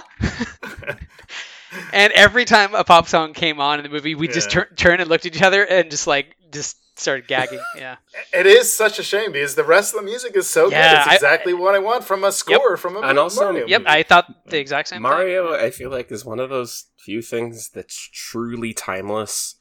So why would you do that? You don't have to do you're dating it just by default. Yeah. And they actually did a pretty decent job of not dating it with like references in the dialogue as much as like, the worst style Illumination / DreamWorks type of stuff. They actually didn't really have too many of that stuff, but then the dumb needle drop hits and you're like, so yeah, it's frustrating. Oh, also as with the score, the excellent score, I did appreciate all the sound effects too. I this is kind of dabbling into the nostalgic aesthetic, just like dopamine hits. But I thought I want awesome, cool the sound effects from the Mario games, and so I appreciated that. Yeah, I did too. I mean, I think those felt more in place, like they felt more organic to the Mushroom Kingdom, that world that they had built or that they were in. I think to a certain point, though, though because those feel organic and in world, all the other references to the Mario IP felt so overindulgent, and they were just constantly inundating you with those references to the point where it felt like, okay, this is no longer being cute and clever. This is almost insulting now. That like, hey, did you get it? Did you get? There's a duck hunt sign. Did you get the duck hunt? There's Punch Out. Did you see the Punch Out?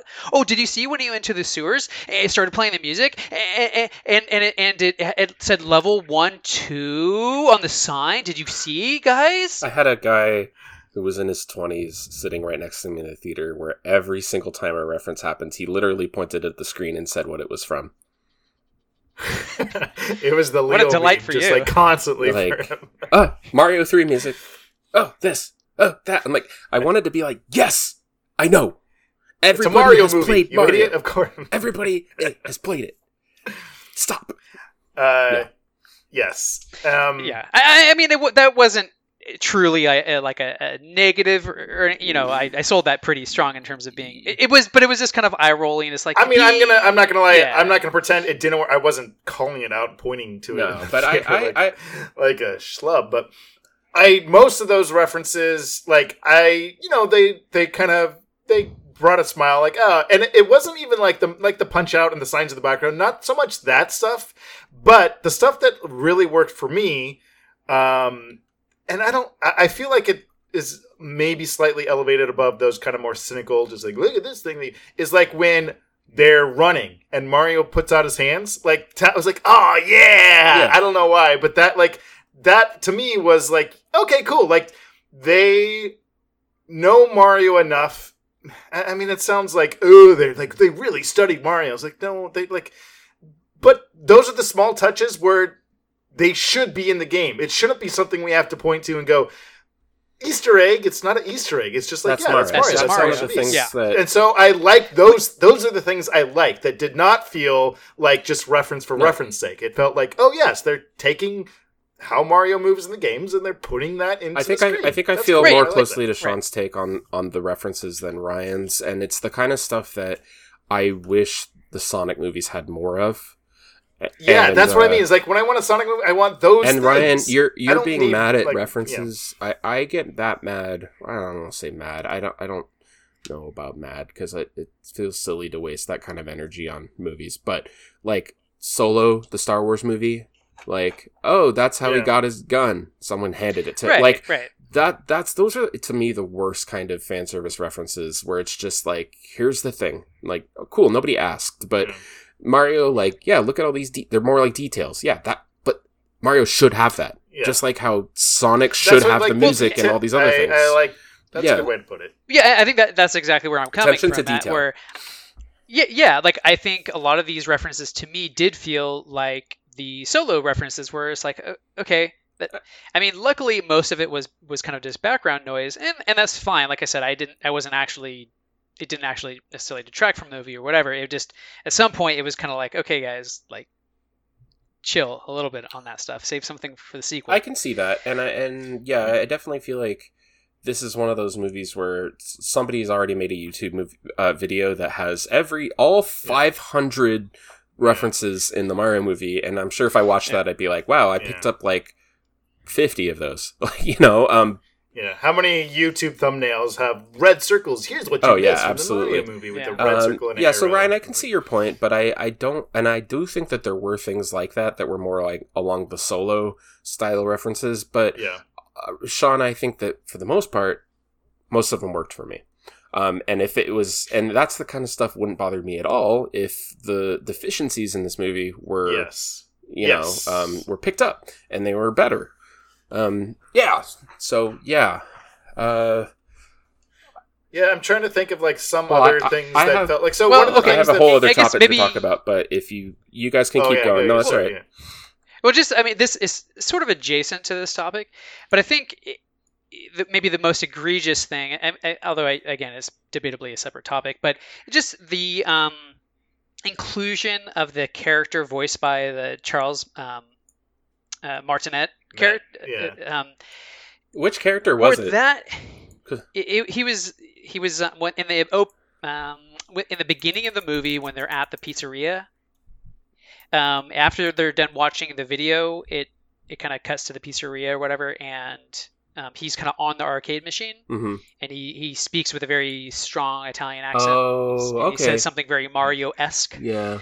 So they put that in because he is the Mario voice actor. Mhm. So they went to the lengths of creating a character for that guy just to have his include his voice. Yeah. Right?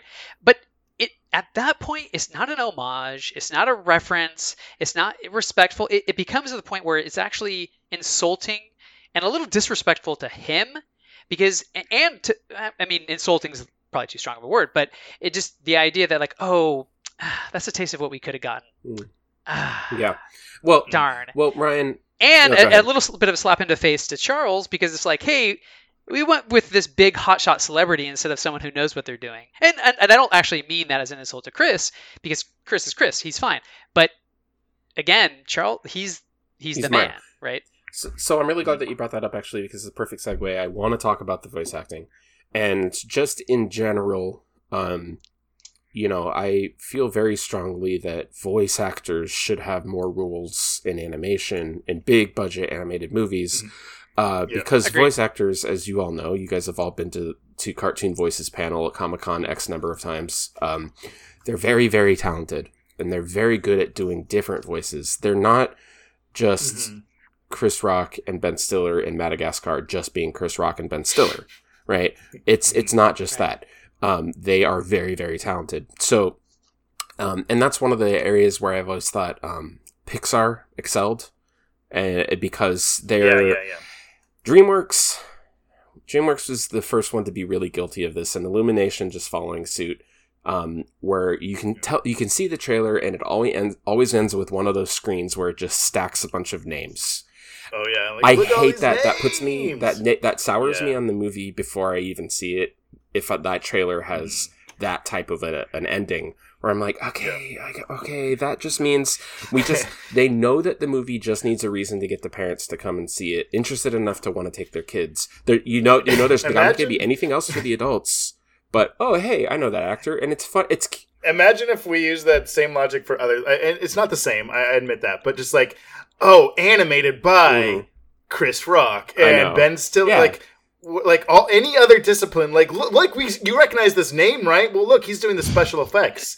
But it's Ben Stiller did the special effects. I gotta go see that movie. Like, why do they think we care? Going back to your cooking analogy, this steak was cooked by Chris Rock. Does he know how to make steak? No, he burnt it. But it was cooked by Chris Rock, and I think that's pretty cool. So I'm going to pay $100 for that meal. That's actually still a really good analogy. No, I think that just in general, voice actors deserve more work. And they deserve more credit for the work that they do, because it's one of those things that I think general public doesn't understand how hard they work. That being said, my absolute favorite thing about this movie was Jack Black as Bowser. Oh, yeah. Hands down, 100% agree. I loved it. I have no notes. Perfect. And part of that is it, like, and Maeve said the same thing. She said, this is the role he was born to play. And that was her biggest compliment to the movie. But he is voice acting. He's acting. He is acting. Yeah. Yes, he's acting. It's like a perfect blend of Jack Black. Like, that's a character, that's a celebrity. When you see that, like, okay, I know I'm getting a personality with that, right? Yeah. Like, not that other actors don't have personalities per se, but it's like, I like that thing that Jack Black delivers with a role. But I don't want it just to be Jack Black. Okay, what does he do?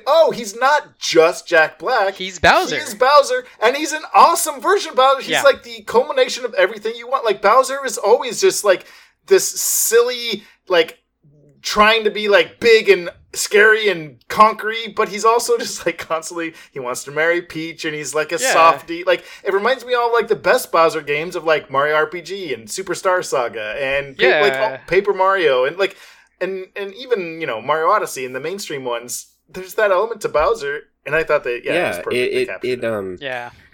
It's not, I was everybody had big opinions about the voice cast when it was announced months ago. And I was even skeptical about Jack Black because I pictured it, it's going to be Jack Black's voice from School of Rock coming out of Bowser's face, and I don't want that, you know? So, I actually was surprised by after seeing the movie, what my opinions of the voice actors were. I went in knowing, okay, it's Illumination, just like DreamWorks. Yeah. They're stacking it with celebrity talent. Yeah. Fine. I'm going to try to swallow that and accept that before I watch the movie. I was not bothered by Chris Pratt. Actually, to tell you the truth, I actually kind of liked him. Like, the slight Brooklyn accent was good for me. Both him and Charlie Day. Again, I'm not saying they were great, but they definitely were not negative, in my opinion, of the film. They were like, I like part these of the guys. reason why I didn't say I liked Chris Pratt. I wasn't bothered by him, and I think the reason why is because Mario is he doesn't speak in the games. He very, very little. He doesn't have much of a personality. He's just Mario. He's a stand-in for the player. Yeah. And the character in the movie is not very fleshed out, so it's appropriate that he has a non-offensive, bland nothingness of a voice. It's fine. I never thought about it. Yeah. I never thought about the fact that it was Chris Pratt throughout the movie. Now, another hot take I have, I think my least favorite voice actor was Charlie Day. Yeah. Oh, really? Really? I actually enjoyed this. I don't, and maybe it's just because I've watched through Always Sunny in Philadelphia. You know, I've watched through the whole series probably a dozen times. That's probably not an exaggeration. And I can't, it's just Charlie Day. Like, it is what I thought Bowser or Jack Black was. I see Mario, but I hear Charlie Day, and I can't suspend my disbelief. It just doesn't... He's performing, but he sounds like himself, and it was too distracting. So, in a way, in a really cynical way, I didn't mind that he was sidelined for a lot of the movie, because every time he was speaking and doing things, I'm like, oh, hey, Charlie Day dressed as Luigi. So, yeah, I'm probably in the minority there, but Yeah, I mean, I did like Charlie Day, but I'm not going to begrudge someone if it didn't work for them. The one, my least favorite was Seth Rogen, and I don't even, blame Seth Rogen, and I think to an extent even Charlie Day and Chris Pratt kind of fall into this category. Like, they cast them like this is what you're getting, but it didn't feel like, to me, Seth Rogen felt like he wasn't even trying to do anything. Where I liked Chris Pratt. I didn't love him, but I liked him. I thought he was doing a little something. Same with Charlie Day. With Seth Rogen, I didn't even feel like that. I felt like...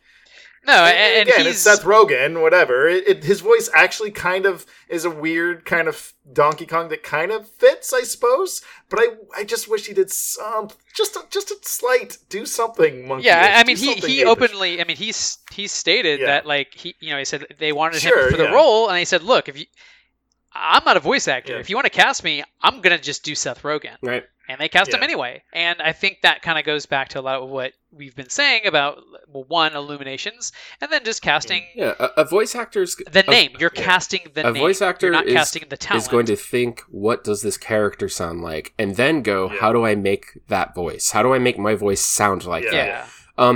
That being said, Seth Rogen didn't bother me. I guess... Yeah, he actually didn't bother me I guess because I don't... in my head know what Donkey Kong is supposed to sound like. That is a good point, because I can't really picture a voice for Donkey Kong in the same way that I kind of can for other characters, so I wasn't sure what he would have sounded also, like. Also, Seth Rogen is...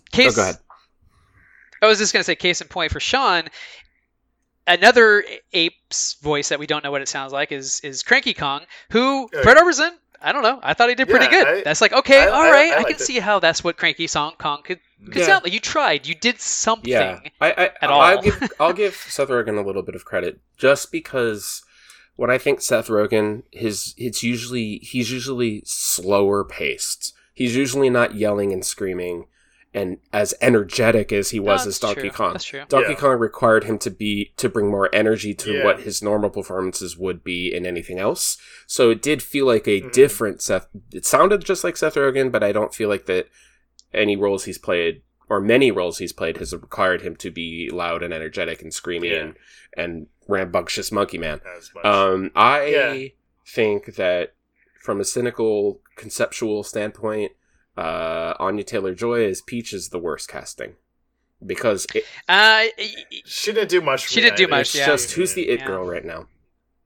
Who do people know? Oh, adults watch that drug chess show. Okay. We could put her name in the.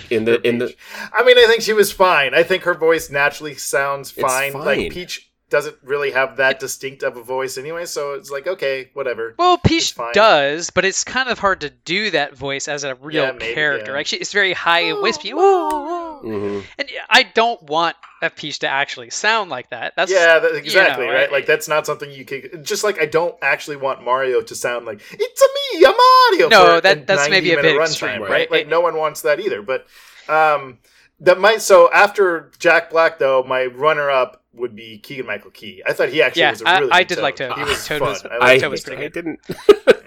No, you didn't like it. I will say I liked love it. how widely different all of our takes on the voice acting are. I'm glad that we Except for Jack Black. We We all agreed on Jack Black, so he wins. On that, if we can, all of us agree on one thing: is Jack Black was the MVP of this movie. Yeah. Give Bowser his own movie. You know that Illumination is going to milk this just like they milked the Minions franchise. Yeah. To the point where it's not even Despicable Me anymore. Also, I'm making a prediction because we were script doctoring earlier, and you were suggesting like, still put Louis. Still. Oh yeah, you had another thing that you were going to tweet. Well, no, I was just going to say that because you in your version of the story, Luigi spends time in a cage, but less time. That means we get fewer Luma jokes, because at first I'm like, yeah, I love this Luma character. But then, what did they do to Luma? The same thing they did with Minions, they ran the joke into the ground. I am predicting that in the next Mario movie, we're going to see hundreds of Lumas. Bunch of them? Yep. 100%. 100% this is going to happen. Yes. Yep. And they're going to be the minions of this series. They're going to incorporate... What's her face from Galaxy into this series, so that they have an excuse to put more Lumas in this movie, in the sequel. Yep. I mean, I didn't mind Luma. I liked Luma, the whole thing, even though you're right, they didn't change the joke. It was the same joke and over, but it worked on me for the most part. But I agree, I do not want a whole movie with more Lumas doing the exact same thing. Also, they should have done. Luigi should have had something to do in the cage. Stand by for with the the spin-off series Luma's The Rise of Rosalina. Okay, Ooh, that's so the sequel is going to have Rosalina and Wario. I think there's a way you could get a Wario and Rosalina into the sequel that there's a new protagonist, a new protagonist, save Wario for the third one, so that at the end of the second one we can see him in that cryo tube unearthed under the Well, you said you had a script doctor? Well, okay, so let's get into. Ryan, I would say let's get. My thing is, let's get into Peach a little bit. So Peach overall, I think she was actually pretty good. I did like that they took it with like, okay, she's a strong character. She's not being rescued. She is, she's confident, secure, dominant in her kingdom. She's the one teaching Mario the ropes. All those things are good. But one of the things I thought we could have done with the movie is, so in the games, Peach always gets captured, right? So, and they didn't want to do that here, and I get that. But here's what I think they could have done. They let Peach gets captured halfway through the movie after bringing Mario on the adventure to start off with, right? Maybe they're on their way to Bowser. Maybe they're on the way to the DK. Country, DK country, Donkey Kong country. She gets captured, and now Mario he has to rescue her, right? He's like, oh shoot, that's my new mission. I gotta go rescue Peach, because that's the audience, right? What we're gonna do is we're gonna subvert those expectations. Peach has now been captured, and she finds Luigi there, right? She now meets Luigi, and what does she do with all those prisoners? She organizes a breakout. She organizes a prison break. That way, Luigi, who is captured, isn't spending the entirety of the movie in the jail cell. And this dovetails nicely, Sean, with your script doctor as well, where this is how Luigi gets out. Is that they manufacture a jailbreak. This puts Peach in charge and gives her a lot of agency towards what's happening, as opposed to what I thought they did with her character was very... double-faced? Double-handed? What's the thing? Yeah. Where they present her as a strong character, yet anytime there is a call to action or someone needs to do something, it's Mario who steps up, despite the fact it makes no sense for Mario to be the person doing it. I have an add-on to the script doctor. Okay, so... Go Mario and Luigi are coming along for the ride. Peach is clearly in charge. The thing that instigates Mario and Luigi's falling out is that Peach gets captured. And then they argue, look, Yeah, if you there hadn't you go. blah, blah, blah, Oh, blah, I blah, like blah, that. then the princess would be here. But, well, if you hadn't, then you're always holding me back, blah, Yeah. blah, blah, blah, blah. By now, Yeah. Peach has spent some time in Bowser's Keep in the ship, and then they split off, and then later on, Luigi gets captured, sees Peach in the dungeon, then they organize the break. Oh my god, it wasn't Right? even hard. We wrote And- such a better Yeah, movie. there's It wasn't so- even that hard. there's- And through this, I think this is how maybe Luigi also gains a lot of confidence in himself. In that he's able to achieve something without Mario holding his hand, without Mario being there, Mhm. right? He's able to kind of fill in that too. So anyway, obviously a lot of script doctoring doesn't mean much. This is not what happened in the movie, but it would have been so much more genuine, I think. Yeah. When why does Peach need Mario at Yeah. all? Yeah, that's Mhm. so going back to kind of what you're saying about Mario's arc, and this is kind of tangentially, but just related to that is that it just the whole time I'm thinking like, okay, just give me the loosest of reasons why Mario is the guy. Just give me the loosest of justifications why he is here special and- enough, yeah. or why he's a hero, and why not just like anyone who happened to fall down the tube, and maybe it is just anyone who fell down the tube. I mean, that's a little bit more cynical and more, I think, layered thematic idea to deal with. But I don't know, just what about why? I guess he doesn't give up. I don't know. But I don't know. It just felt like as soon as nothing. There was nothing there. Mario arrives in the castle, Peach immediately starts talking to him and just decides, okay, you're the guy. We're gonna go do this. Yeah. Okay. yeah, Wait. Hold yeah. on. So. Not to get too much into this, but there's 20 seconds of footage, or 30 seconds, where my brain blacked out. The conversation between Peach and Mario, if you go back and watch the movie, nothing makes sense for 30 seconds. Your brain turns to mush, and the dialogue is written by two separate writers in two separate rooms, and the voice actors record their lines in two separate rooms. Nothing makes sense for 30 seconds, but somehow they decide that Peach and Mario are going to go do a thing. Peach, first thing Peach says to Mario, "Are you a human?" Why does Peach ask Mario if he's a human? Oh, I just thought of another analogy to 1993 live action Mario. Peach was an orphan who ended up in the mush. Oh, yeah. And they even give us the driplets of Peach's backstory, where she's like, the first memory I have is arriving in the Mushroom Kingdom. Then how do you know what a human is? How do you know why does it you're matter? a human? How is it relevant in matter? any way? That is the more important question. How does that matter? What does that mean? Why did she ask that as her first question? Yeah. What is anything? So that whole sequence. So the other thing too is that whole sequence is just clearly just like the kind of the call to action, but it was like you said, it was like there were writers in a different room, or as a first draft, or maybe like a fourth draft where they just cobbled together bits and pieces of previous drafts, and it ended up making less sense than anything they had written previously. I don't know, because what you needed to have is Mario and Luigi show up, and Peach is like, "Who are you guys? What? Like, we don't need like." You think you could help us? And Mario's like, yeah, because he has this thing on his shoulder about no one thinks he could do anything in the real world, right? And it's like, yes, we could do it, Luigi. We could be the guys. We could do this, right? Look how good we are. We could prove it to her.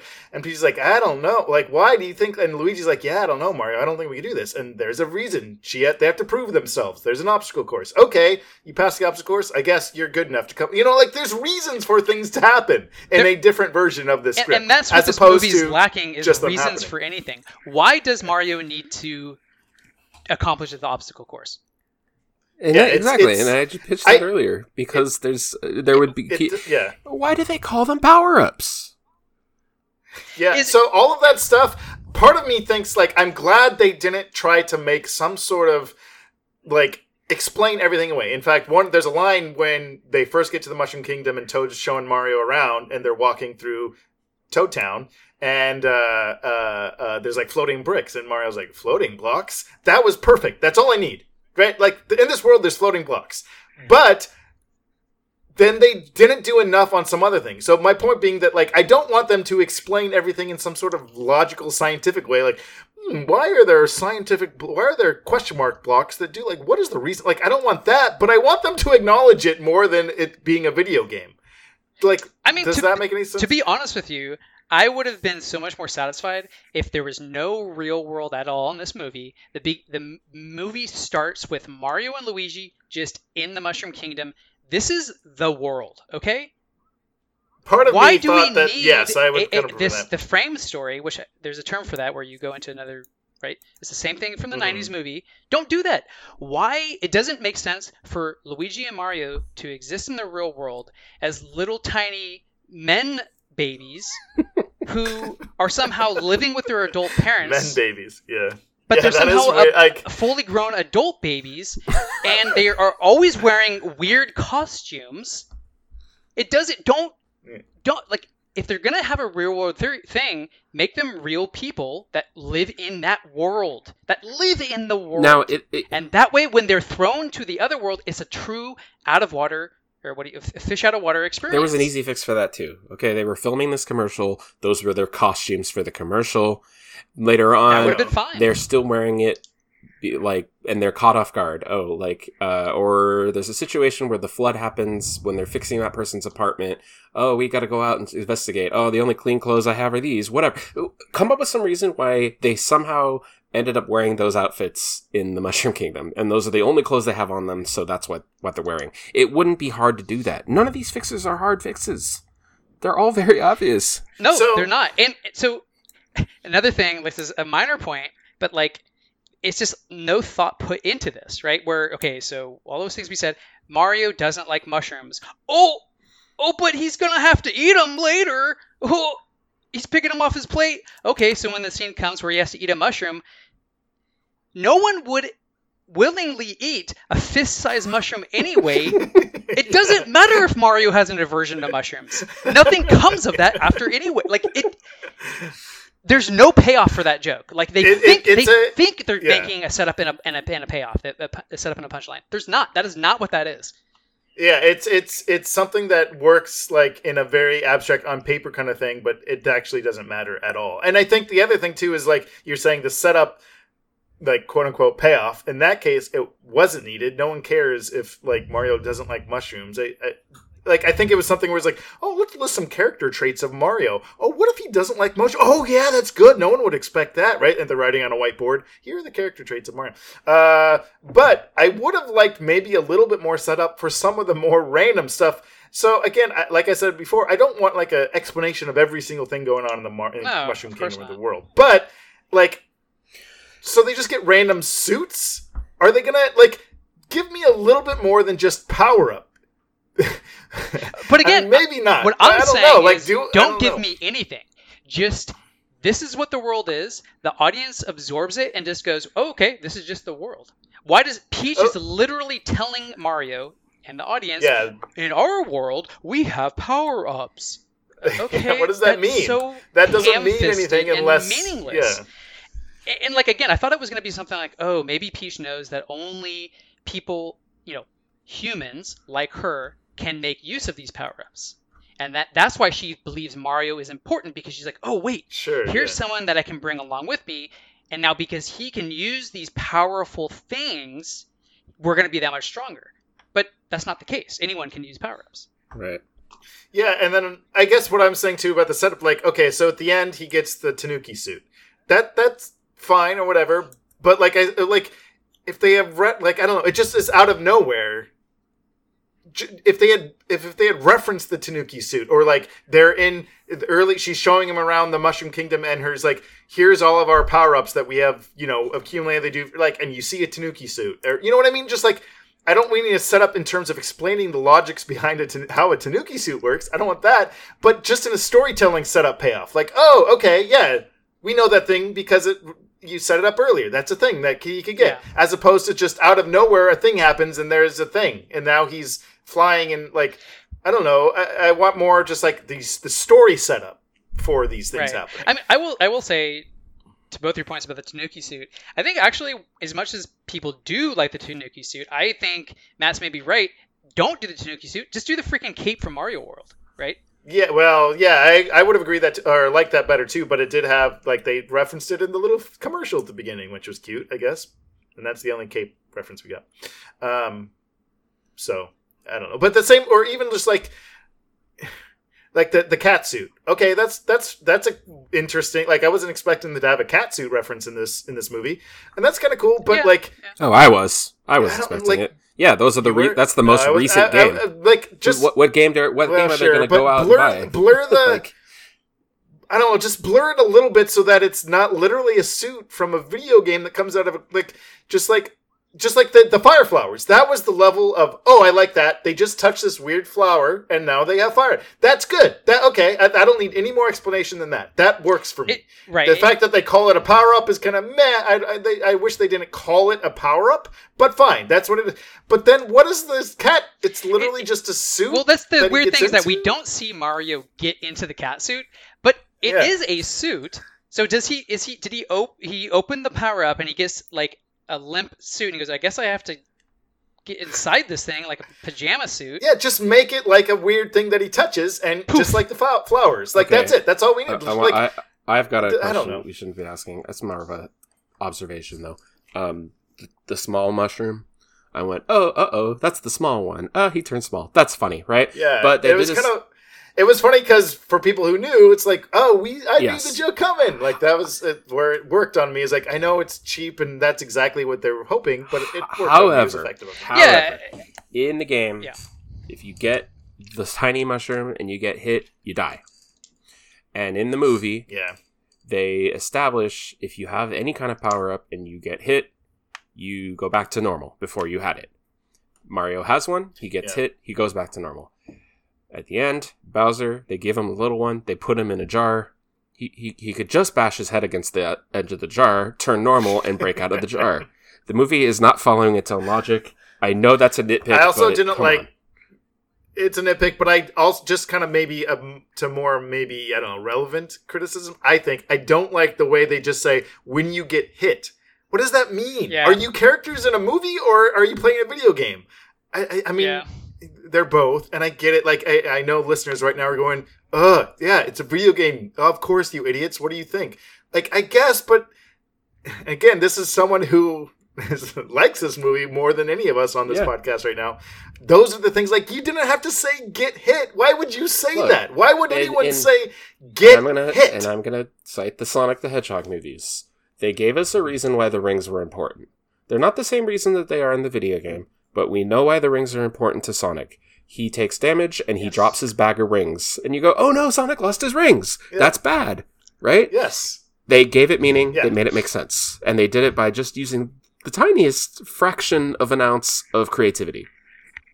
Yeah. Yeah. I mean, I don't know. In another version of myself, or I feel like I've said in other... maybe I would be saying, oh, we didn't need... just like, I kind of appreciated how just like blatantly video gamey it is. They didn't even try. That's refreshing. I mean, I don't think that, but I'm just trying to put myself in a mindset of someone's like, yeah, it's just like the video game. You get hit in a video game. So why would they try to rewrite it or make it smarter than it is? It doesn't have to be. It just is that. Because if I want the video game, I'll play the video game. I guess there's that value that... That's why. If I want the video game, I'll play the damn video game. If I want a movie, I want the things that a movie has that makes a movie good. That's why. That's the reason. It's called adaptation. Yeah. So let's go back to mushrooms for another second here. So what's the first thing Mario does when he gets to the Mushroom Kingdom?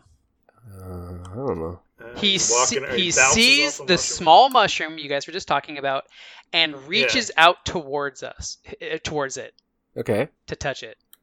Oh, yeah. Uh-huh. Despite the fact that he just established he doesn't like mushrooms. Now think about, where is Mario? Where is Mario? He's in the Mushroom Kingdom. Yeah. Surrounded by giant freaking mushrooms. This is a golden comedic opportunity where Mario realizes where he is. It does that thing where it's a camera down, the sharp zoom, and it's like the... like on his face. On his face. Play the freaking psycho re music. Yeah. Yes, this is Mario's nightmare. Play it up. Do something with it. It's the rule of threes. Then later he has to eat a mushroom. Yes, do something. At least think about it. Yeah, it like I said, it just comes across as a first draft, and all of these things like, if you get some editing on this, like, we could punch this section up. What if you right? Like these are things that you read the script and you go, yes, okay, there's something here, but let's improve it on kind of every element. And we're doing it now, but it's just so like, there's no reason for them not to have done this stuff, right? Why would they it's not not like have it done would have this? taken much extra screen time. Like studio, it's you're not. No, none of this would have added a bloated, like turned it into a 2-hour movie at all.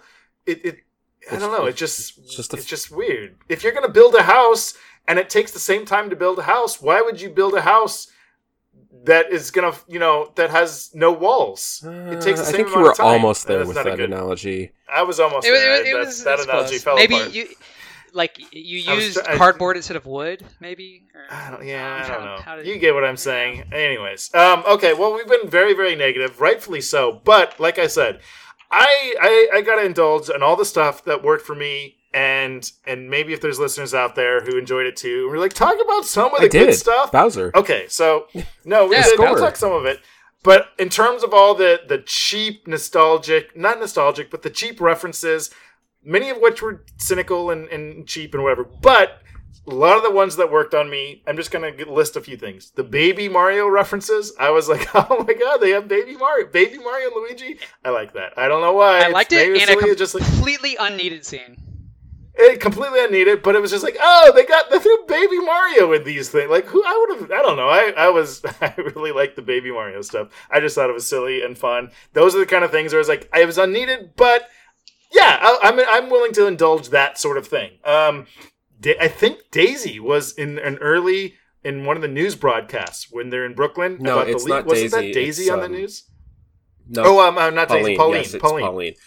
One of many things the guy next to me pointed at the screen when he saw. Good. Well, I'm going to be that guy now. So, there's the Yoshi's running we mentioned before. I do think, like, okay, they at least got Yoshi in there, but it does undermine the end. Did you know that... What was the point of that Yoshis in the wild are naturally born with saddles growing out of their flesh? Well, I guess they hatch out of those eggs in the games with saddles, so it has to be exactly like the game. Otherwise, people are going to be upset. In the new reboot of Mario in the games, you're going to have to craft a saddle when you find a Yoshi.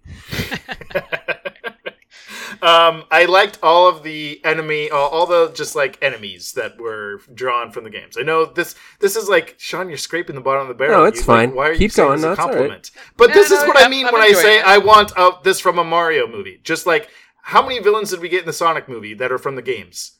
Like 2. Like, not enough. I agree. Not enough. That's what I'm saying. Like, so I love that we got Shy Guys and Sniffits. We got Dry Bones. We got why were the Shy Guys in the castle? Oh, I liked that. I liked that. Why wasn't it booze? I also was just like, why were there not booze? How did you not throw in some booze? It was a castle. Well, yeah, I know they're not usually in the castle, but I thought it was appropriate because I think I and a lot of people have always found them creepy, and you put them in the horror movie send-up scene. That works for me. Honestly, I liked that scene a lot. I liked when the dry bones reassembles itself and its eyes glow red. I thought that whole scene worked for me. Yeah, I did like that. Yeah. So I like that. So obviously all the Koopa Troopas. I also just like that K-Mech was kind of a character. He had that famous I did like that. old-timey Hollywood guy's voice? Yeah, Peter. God, I can't even. I'm not even going to try to impersonate that voice, but Peter Lorre, that was a great choice for Kamek. Yeah, that was good. Yeah. So there was a Hammer Brothers in there. There's Goomba. All of those, just like, I'm sure there's a couple I'm forgetting. So I liked all that stuff. I liked the silliness of, like, they're in Toad Town and there's coins and the toads are just, like, hitting the question mark to get money. I don't know. I just felt like that's the kind of weird, silly world building where they're self-aware about enough. I felt like, oh, that joke worked because, yeah, this is silly. It doesn't make any sense from the games. So let's highlight that. That's something that worked for me. I don't know if it worked for everyone else. No, I mean, in general, like, anytime a Toad was on screen, I was pretty happy. I like Toadsworth. Toadsworth was good too. They also had Captain Toad music in there too. By the way, I was like, yes. Well, I was holding out for an actual Captain Toad because he was it just from Mario 3D Land? Oh no, Captain Toad himself wasn't, but the music was in there. The music. I was holding out. I was holding out for a hero.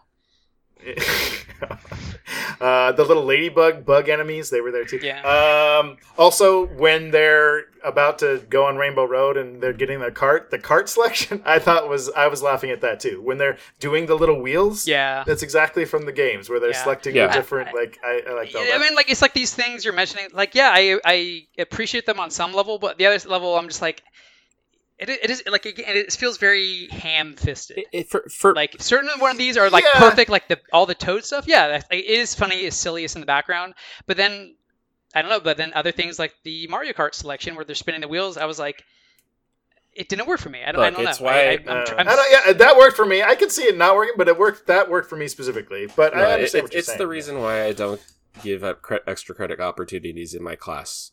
You can't just do all these little extra bits and pretend it's the same experience as if you did the real work in the first place. Like, that stuff would be so much sweeter if they had done what they were supposed to do in the first place, which is the script 101 stuff. Yeah. Yeah, I actually like that analogy a lot. It's like you didn't earn these references. Yeah. Like that's Yeah. But anyway, yeah.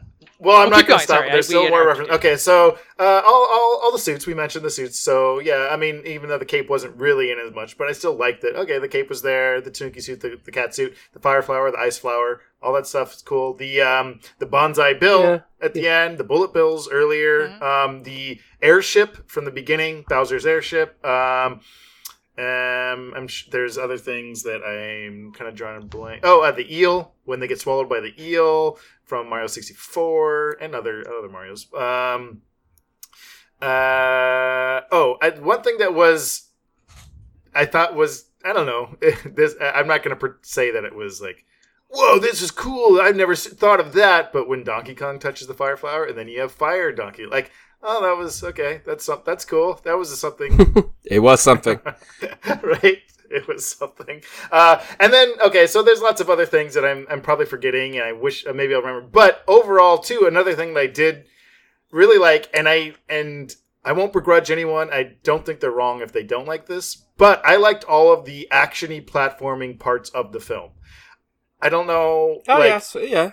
All of those scenes worked for me. I really like those scenes. I thought, like, it was like, well, it's just the video game. Why don't you just don't go platform in the video game, right? It's like, yeah, but I don't know. The way that it was so action-packed and it was kind of switching between the different characters and, I don't know. Like, I thought those were, like, I was into those sequences a lot. Like, maybe more than they deserve to be, but so, I was into I guess what I was maybe hoping for or kind of thinking in the back of my head is that, like, why did they ever exist? Like, what I mean by that is, again, like, when they exist in the game, there is sort of a reason. I'm imagining going into Bowser's castle, right? He set up these booby traps to thwart Mario. Yeah. And I'm imagining that to be the case here. So, again, just going back to the most simple premise of Mario, this plot goes along the lines of Bowser captures Peach, Mario must rescue Peach by infiltrating Bowser's castle and rescuing Peach. The way he does that is by defeating Bowser's enemies, Bowser's allies, Mario's enemies, and navigating his obstacles. Why is he navigating obstacles in the movie? Well, because it's an action scene. They decided that there needs to be an action scene. Yeah, and it left me feeling as empty as... Yeah, I mean, I think the most, to your point, the one that was the most, I think, blatant that, again, I liked all this stuff, but I don't think it's wrong to criticize it, is in the beginning, before they're even in the whatever, it's not the Mushroom Kingdom, it's whatever the world is. But, and they're just in Brooklyn, and there's the platforming section where they're running through the streets of Brooklyn and jumping over pipes, and there's a construction zone, and then Mario hits the flagpole. Like, that's fun. I part of me thinks that, like, I should be upset, not upset, but just like, but it worked on me. And then they just escalated that in further action sequences. Like I said, it worked for me. I understand if it doesn't for everyone, but those were some of my favorite parts. I think it just, the music, the other kind of characters kind of dynamically interacting in a way that I actually wish they would from character perspective in terms of like how they were written. It was like, okay, at least we're getting the physicalness of kind of how these characters are cool, I suppose. Also the map. Anytime they showed the map of the world, like I really like that because I like the maps from the Mario games and all the different lands, and there's the desert land, and so I like that. Yeah, there's a lot of Mario stuff in this movie, guys. Because There sure is. Imagine that. Also, Mario has like parents and a family. See, That's weird. These are the things that I said I did enjoy it. I didn't get bored, but I also, when I'm not watching it, I think about it at all. I'm like, this isn't a good movie. The blue shell. You know, like, actually, I didn't like how they said. I didn't like the guy saying, "I have the blue," or "I'm a blue." No, shell. he just says blue shell. right. Yeah, he just says blue shell. Like, why did you say That's that? like the equivalent of 5-year-olds playing on the playground. Like, just announcing the moves that they're doing on each other from He-Man or anime. Yeah, I would have liked it if he had not said blue shell. The other references were visual. You didn't need to specify out loud. Why did you? I do appreciate suicide anytime it appears in a movie. So. Well, there you go. Oh, also the cannon. Like, there's the little cannon they're walking by. That's like from Mario 64. The little cannon guys. King Babam when they go to the wedding. Oh, the wedding guest, King Babam. I know, Peach murdered him. I know, but I was just hilarious. Like, oh, King Babam. Okay, let's just throw him. I don't know, like that kind of stuff. It worked on me when they're in the Toad Town and there's the little antique shop and has like the little music box and the clouds. That was the more blatantly just like, there's a thing directly. Get it. Sean, where's Lakitu then? Yeah, where's the little guy in the cloud? F-. There's no there. Oh, the spikies or the spinies, and Bowser's like, I don't know whatever those are like, called. I actually did like that. I chuckled. That's a funny joke. Of course, because it's an actual funny joke, they put it in the trailer. Yeah, I know.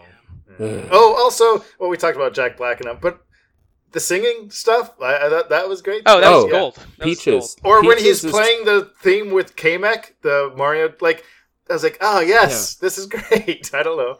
I don't know if you know, but Peaches, that song is topping the charts right now. I saw that. That makes me happy. And my kids, several of my kids today asked if I could put it on in class, so I did. Nice. And they were all just the song, just to play the song. The music video. They released a music video that is the scene, but then they superimposed and cut clips from the rest of the movie over certain parts of it. So, and that video has gone viral. Now it's going to cause... it's the biggest opening for any video game movie in history, and it's probably going to grow legs because they're doing all these little viral things and playing into it, and that's why this movie's going to get a minimum of 10 sequels. Hopefully, better luck next time. Well, okay, I wrote it. I noted it. So Chewie, theme park, something. There's something. Oh boy. Okay. Well, we just passed the 2-hour mark. I know. So maybe quickly. I'm gonna try to rein it in, but that's not. Come on, that's not podcast. Okay. You guys know me. We did say earlier that our 2-hour discussion, so we do have to live up to that. That's true. You're right. Okay. So Universal, Illumination partnership. The Universal owns Illumination Studios. Universal has theme parks. They have one in Hollywood. They have 2 theme parks in Florida, and they have a couple international, Japan and Singapore. Japan had the first Mario theme park open last year. It's called Nintendo World, but it's just Mario, right? Mm-hmm, yeah. Hollywood is just opened theirs. It's almost an exact clone, except for it's missing the baby ride. It still has the main ride, the Mario Kart ride. Now, in Florida, when they first announced that Universal was going to be building Nintendo stuff in their parks, it was right before COVID hit. So they kind of stepped back and reassessed their plans. But in Florida is building a 3rd Universal park right now. And the trend in theme parks is what's called the IP land. Like, you can go to Disneyland and you go to Tomorrowland, it's all the spacey themed stuff. Adventureland's all the adventure themed stuff. But now you have stuff like Cars Land, you have Star Wars Galaxy's Edge and Pandora. You have all these things where the whole land is based on one IP, right? So Universal's currently building a park where all the lands are single IP lands. It's going to have How to Train Your Dragon Land. It's going to have a Universal Monsters Land. They're doing another Harry Potter land. Put a pin in that. I'll come back to that. And they're doing a Nintendo land. Right? Now, they've discovered that, and Ryan, you and I went to Islands of Adventure together, which is their, They have Universal Studios and they have Islands of Adventure. Last time I was in Florida, you and I went together. And so the Islands of Adventure had the first Harry Potter park, and then they added Diagon Alley to the other park. So the third park is getting Wizarding France, which was already built and constructed. And this is a little bit of a side note. They were planning on doing a Fantastic Beasts land. And so the whole thing was themed to Wizarding Paris, and the big ride was going to be you go into the French Ministry, and it was going to be an action ride. Now the plan is you go in, you take the Flu Network to the British Ministry, and the ride's set there. I'm not kidding. They rethemed the whole ride to the British Ministry and added a Flu Network pre-show.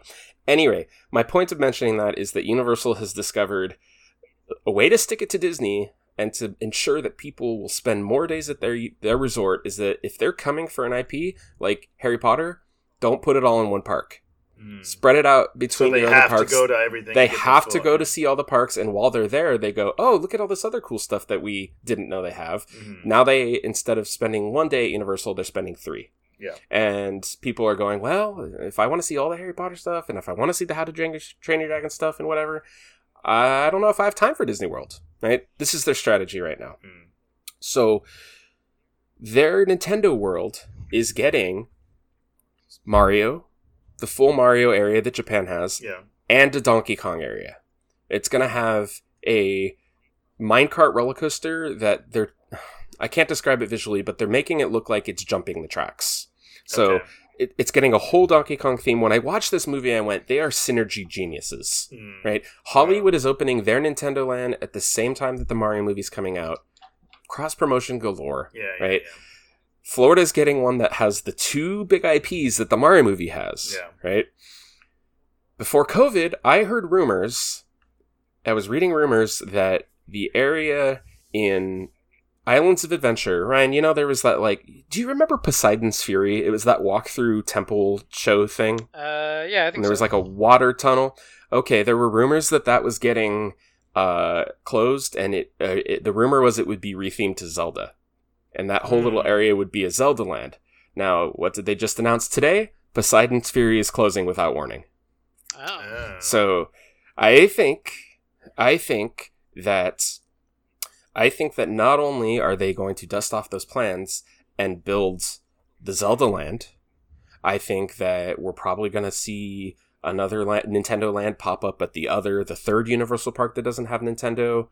I think Islands of Adventure, which has a Marvel-themed land, which is awkward because Marvel has since been bought by Disney since they built that land. I've heard rumorings that that's going to get rethemed to Pokemon, and the Spider-Man ride will become a Pokemon Snap ride. Just rumors, but I could see that happening as well. And so I think, because of that, the synergy, the cross-promotion, I'm expecting that a Zelda movie will be announced in the next couple years. By Illumination, which I know, not good, but I think they will. And that's why I believe that when they get all these franchises and all these theme parks lands up and built, we will get a Super Smash Brothers movie.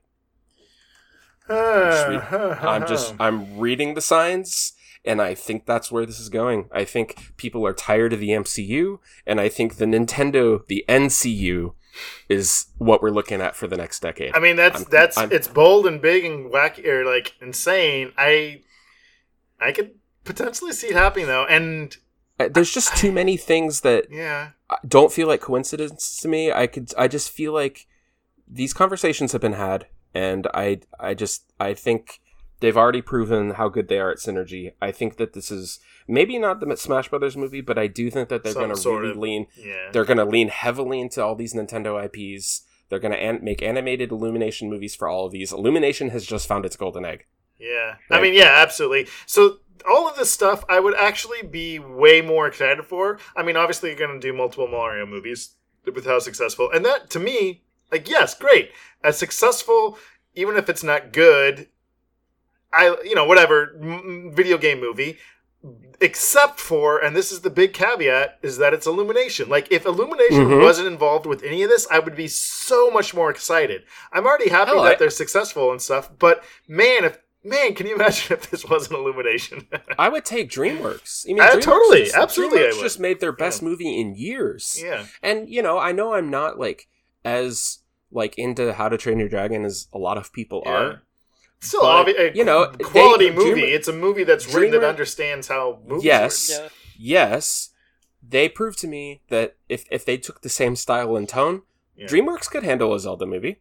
Yeah, the Zelda stuff has me very I'm not. I would be okay because Mario is at least light and a bad Mario movie. I don't care. The games are still Mario. I've never but Zelda. I don't know. This it's I guess too precious to me. I don't want a Zelda movie. I think not, especially not by Illumination. I think it's gonna, and but Universal, maybe they give the Zelda movie to DreamWorks. I don't know. But I think you need to mentally and emotionally prepare. Okay, I see the writing. I see the writing on the wall. I'm interpreting it as I see it. It's the same with Metroid. I would be fine. I mean, there's been a ton of Pokemon movies, so whatever. But I would be fine-ish with a Pokemon or a Kirby Illumination movie, a Pokemon, all that. It's Animal Crossing. Throw them they're Illumination Animal Crossing movie. But I don't want Zelda or Metroid. Especially not an Illumination. Well, I mean, I think they're gonna have. I think Zelda's gonna. I don't think it's inevitable. Illumination would take Metroid. I mean, it would be. I don't know. I think it would be silly not to just do a live action Metroid. It seems like that's of all their IPs, that's the closest that I feel that would. I mean, I honestly would like a live action Zelda, but yeah, I would. I think I would too. Up there, all. But I do actually agree with Matt. I do believe we will be getting more Nintendo IPs by Illumination, namely Zelda. Yeah, and maybe not Illumination. Maybe just Universal in general. I'm excited maybe the same some of these way will be that live action. But when comic books movies started taking off, I was excited. Even if maybe everyone wasn't that's exciting in general for the ideas or for video games or for comic books in general. But Illumination has me much more soured. But I'm extrapolating even further. Last of Us is making waves, and I think that we're sitting at the beginning of at least a solid decade of a lot of video game, TV, and film content. I think if Nintendo and Universal were smart, they would do the shared universe thing because of how much money Mario the movie made and how.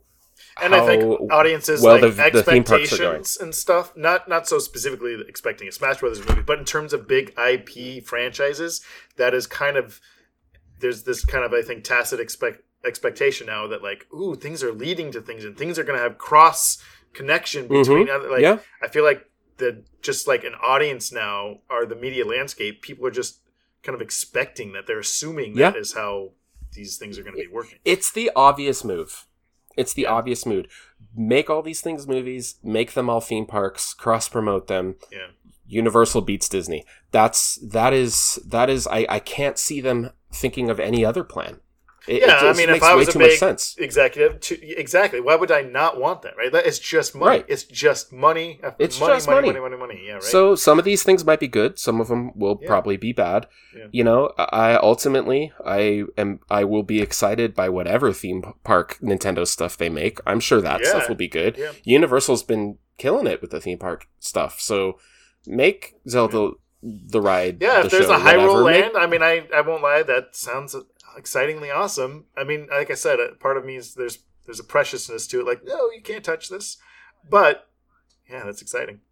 I mean, they built the original Harry Potter land by retheming in a pre-existing generic fantasy land and adding Harry Potter stuff to it. Mm-hmm. The area where that ride is, the Poseidon's Fury, is a ancient ruins, vaguely Greek gods, vaguely Norse gods themed area where there's a lot of rubble and rock work and hidden and tombs and stuff like that. It already looks like Zelda is what I'm trying to say. It already looks like Zelda. Just throw some Triforces on all the buildings and you're done, basically. Well, all right, there we go. That's our future. Go. And I kept it at about 10 minutes. Oh, that's good. No, it was 10 to 15, somewhere in there. So I've spoken my piece, and I think I'm right. I think I'm going to be right. I think you probably are. I think if not every single thing you've said, I think a lot of what you're saying is going to be happening in some form or another. Yes. Well, you heard it here first, folks, I guess.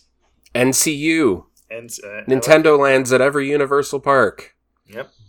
10 years from now, people are tiring of the MCU. That's what's happening. That's what's going to happen. All right. Well, I've spoken my piece, gentlemen. Cool. Thank you for indulging me. I appreciate it. No, yeah. Thanks for presenting. You're fine. You're presenting us with the world of tomorrow. It's like you're pitching. You have a little model, and here's where this is. You going around, and sure, we'll buy into it. Anything else to say about the Mario movie, though? Would you recommend it? I It's would. complicated. I mean, it's complicated. I would. Like I said, it's a bad movie. It's a bad movie. It's a bad movie. Period. But it could be easily be much better. Yeah. The worst part is that it could be better. We could see the better movie that's there, and I'm not a good person for saying this, but I still liked it. I know that's it's a morally wrong thing for me to like this movie. I'm not going to Ethically, it's this, incorrect. Right? But Look, I still liked just... it, and I recommend it to people for that reason.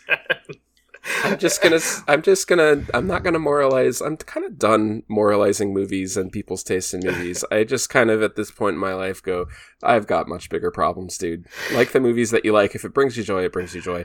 That's fine. But honestly, I think recommending it is pointless. Yeah. You like Mario and you're gonna go see it, or you don't like Mario and you're not gonna go see it, and they're gonna have your money either way. And it is what it is. You've heard it here. It is a money printing machine it's a Mario product. It is a competently made Mario product. Is it a good movie? No. It's not a good movie. It's competently made, at least in terms of the production. Yeah. Oh, for sure. Mm-hmm. Yeah. Also, I liked it when Peach floated at the end when she because she floats in the game. There's donut blocks. There was the donut blocks. The little turtle show when King Babam sat down, went back and forth on the seat. Mm-hmm. God, all of this stuff is quality movie. You didn't mention Bowser breathes fire in the movie. Bowser breathes fire. Oh, you mentioned the Odyssey, but the Odyssey groom suit. Tuxedo, yes. Tuxedo. The white tuxedo. Man, he looks good in that tuxedo. He looks good. Upside down in that pyramids. Tuxedo. Upside down pyramids. All of it. That's all I wanted from... If all of this stuff was in any of the Best Picture nominees, it would have made them better movies as well. Remember that time when Bowser gets really mad at Mario at the end of the movie and he says, "You ruined my wedding"?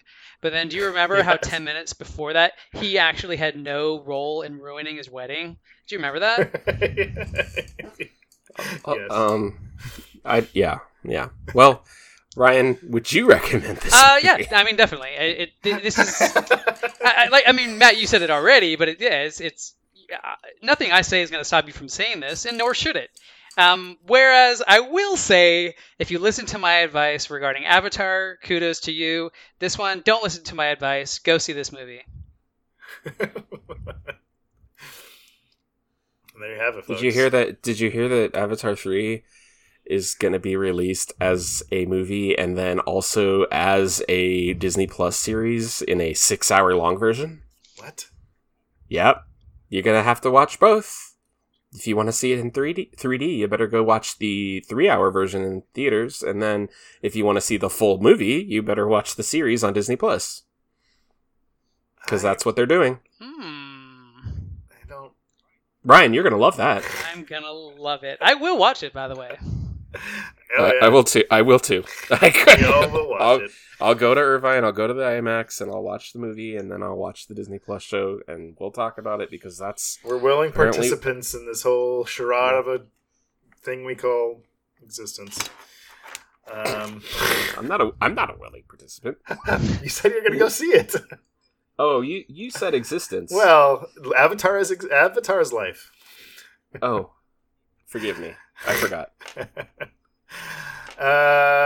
It's all right. Let's wrap this up. Okay. Sean, at the end, you got to make sure to mention the cheat code for watching the movie that you can put in. Oh yeah. Hold A and B and press select, and then you could continue from any chapter in the movie where you died when you were watching it. I'm surprised they didn't have any sort of life reference or gag, like, "Oh, you died. Here's a 1-up or an extra life." Green mushroom. Yeah. Green mushrooms. I guess that would have undermined the stakes. And then you even more. then you get to have another joke. Mario goes, "Yes, I love mushrooms." Yeah, right. There's the rule of three, right? It comes full circle. Yeah. Now writes itself. Come on, Illumination. Come on. Someone, it's just if Mario 2 and hey, Mario 2 rights go to the Spider-Verse guys. Oh man, look at that. There's a Sony. What's going to happen with the Mario 2 movie is actually going to be a Pixar movie that they can, and then just like draw in Mario's faces over the characters. Yeah, that'd be perfect. It would have the Pixar movie, The Panic of Doki. That would have been the original Pixar movie.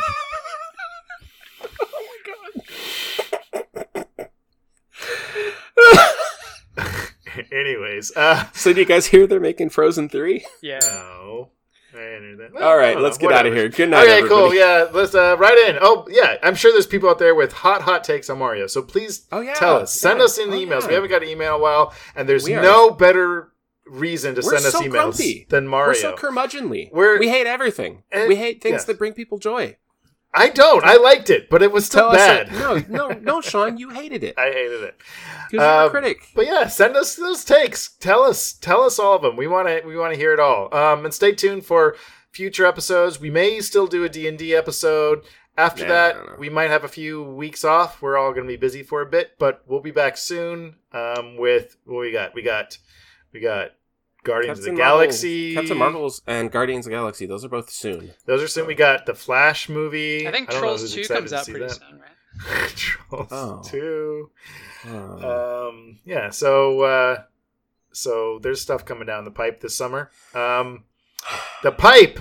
There was the invisible pipes from Mario 3D Land. Oh, guys.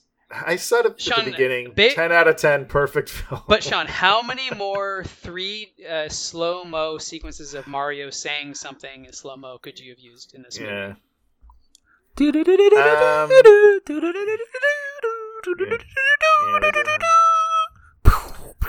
They should have had Mario and Luigi should have had cards, and they got in a fight, and they dropped the cards, and they wanted to collect the set of 3 cards. Dun dun dun dun dun dun dun dun Yes. dun dun dun dun. Oh, that's pretty good. Mario should have been faced with a card game where he had to remember the matching symbols. Getting these references, listeners? We're as bad as the movie itself. Oh no! Dun dun dun dun dun dun. The sun should have been wearing sunglasses. Man. Anyways. Dun dun dun dun dun dun dun dun dun. No! Get out. Oh, if they do make a Smash Brothers movie, they could get Sonic, though. Oh my god. Okay, let's end this. Let's kill this, alright? Let's do it. Done with this. Bye! Alright. Goodbye.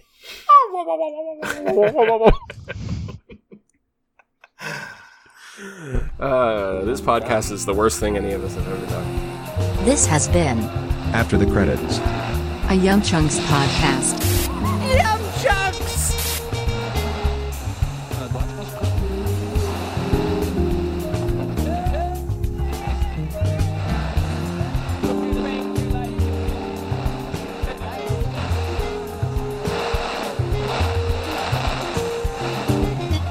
I don't like me liking this movie. I'm not proud of it. I didn't want to like this movie. I don't know. What am I supposed to do? I need to see someone.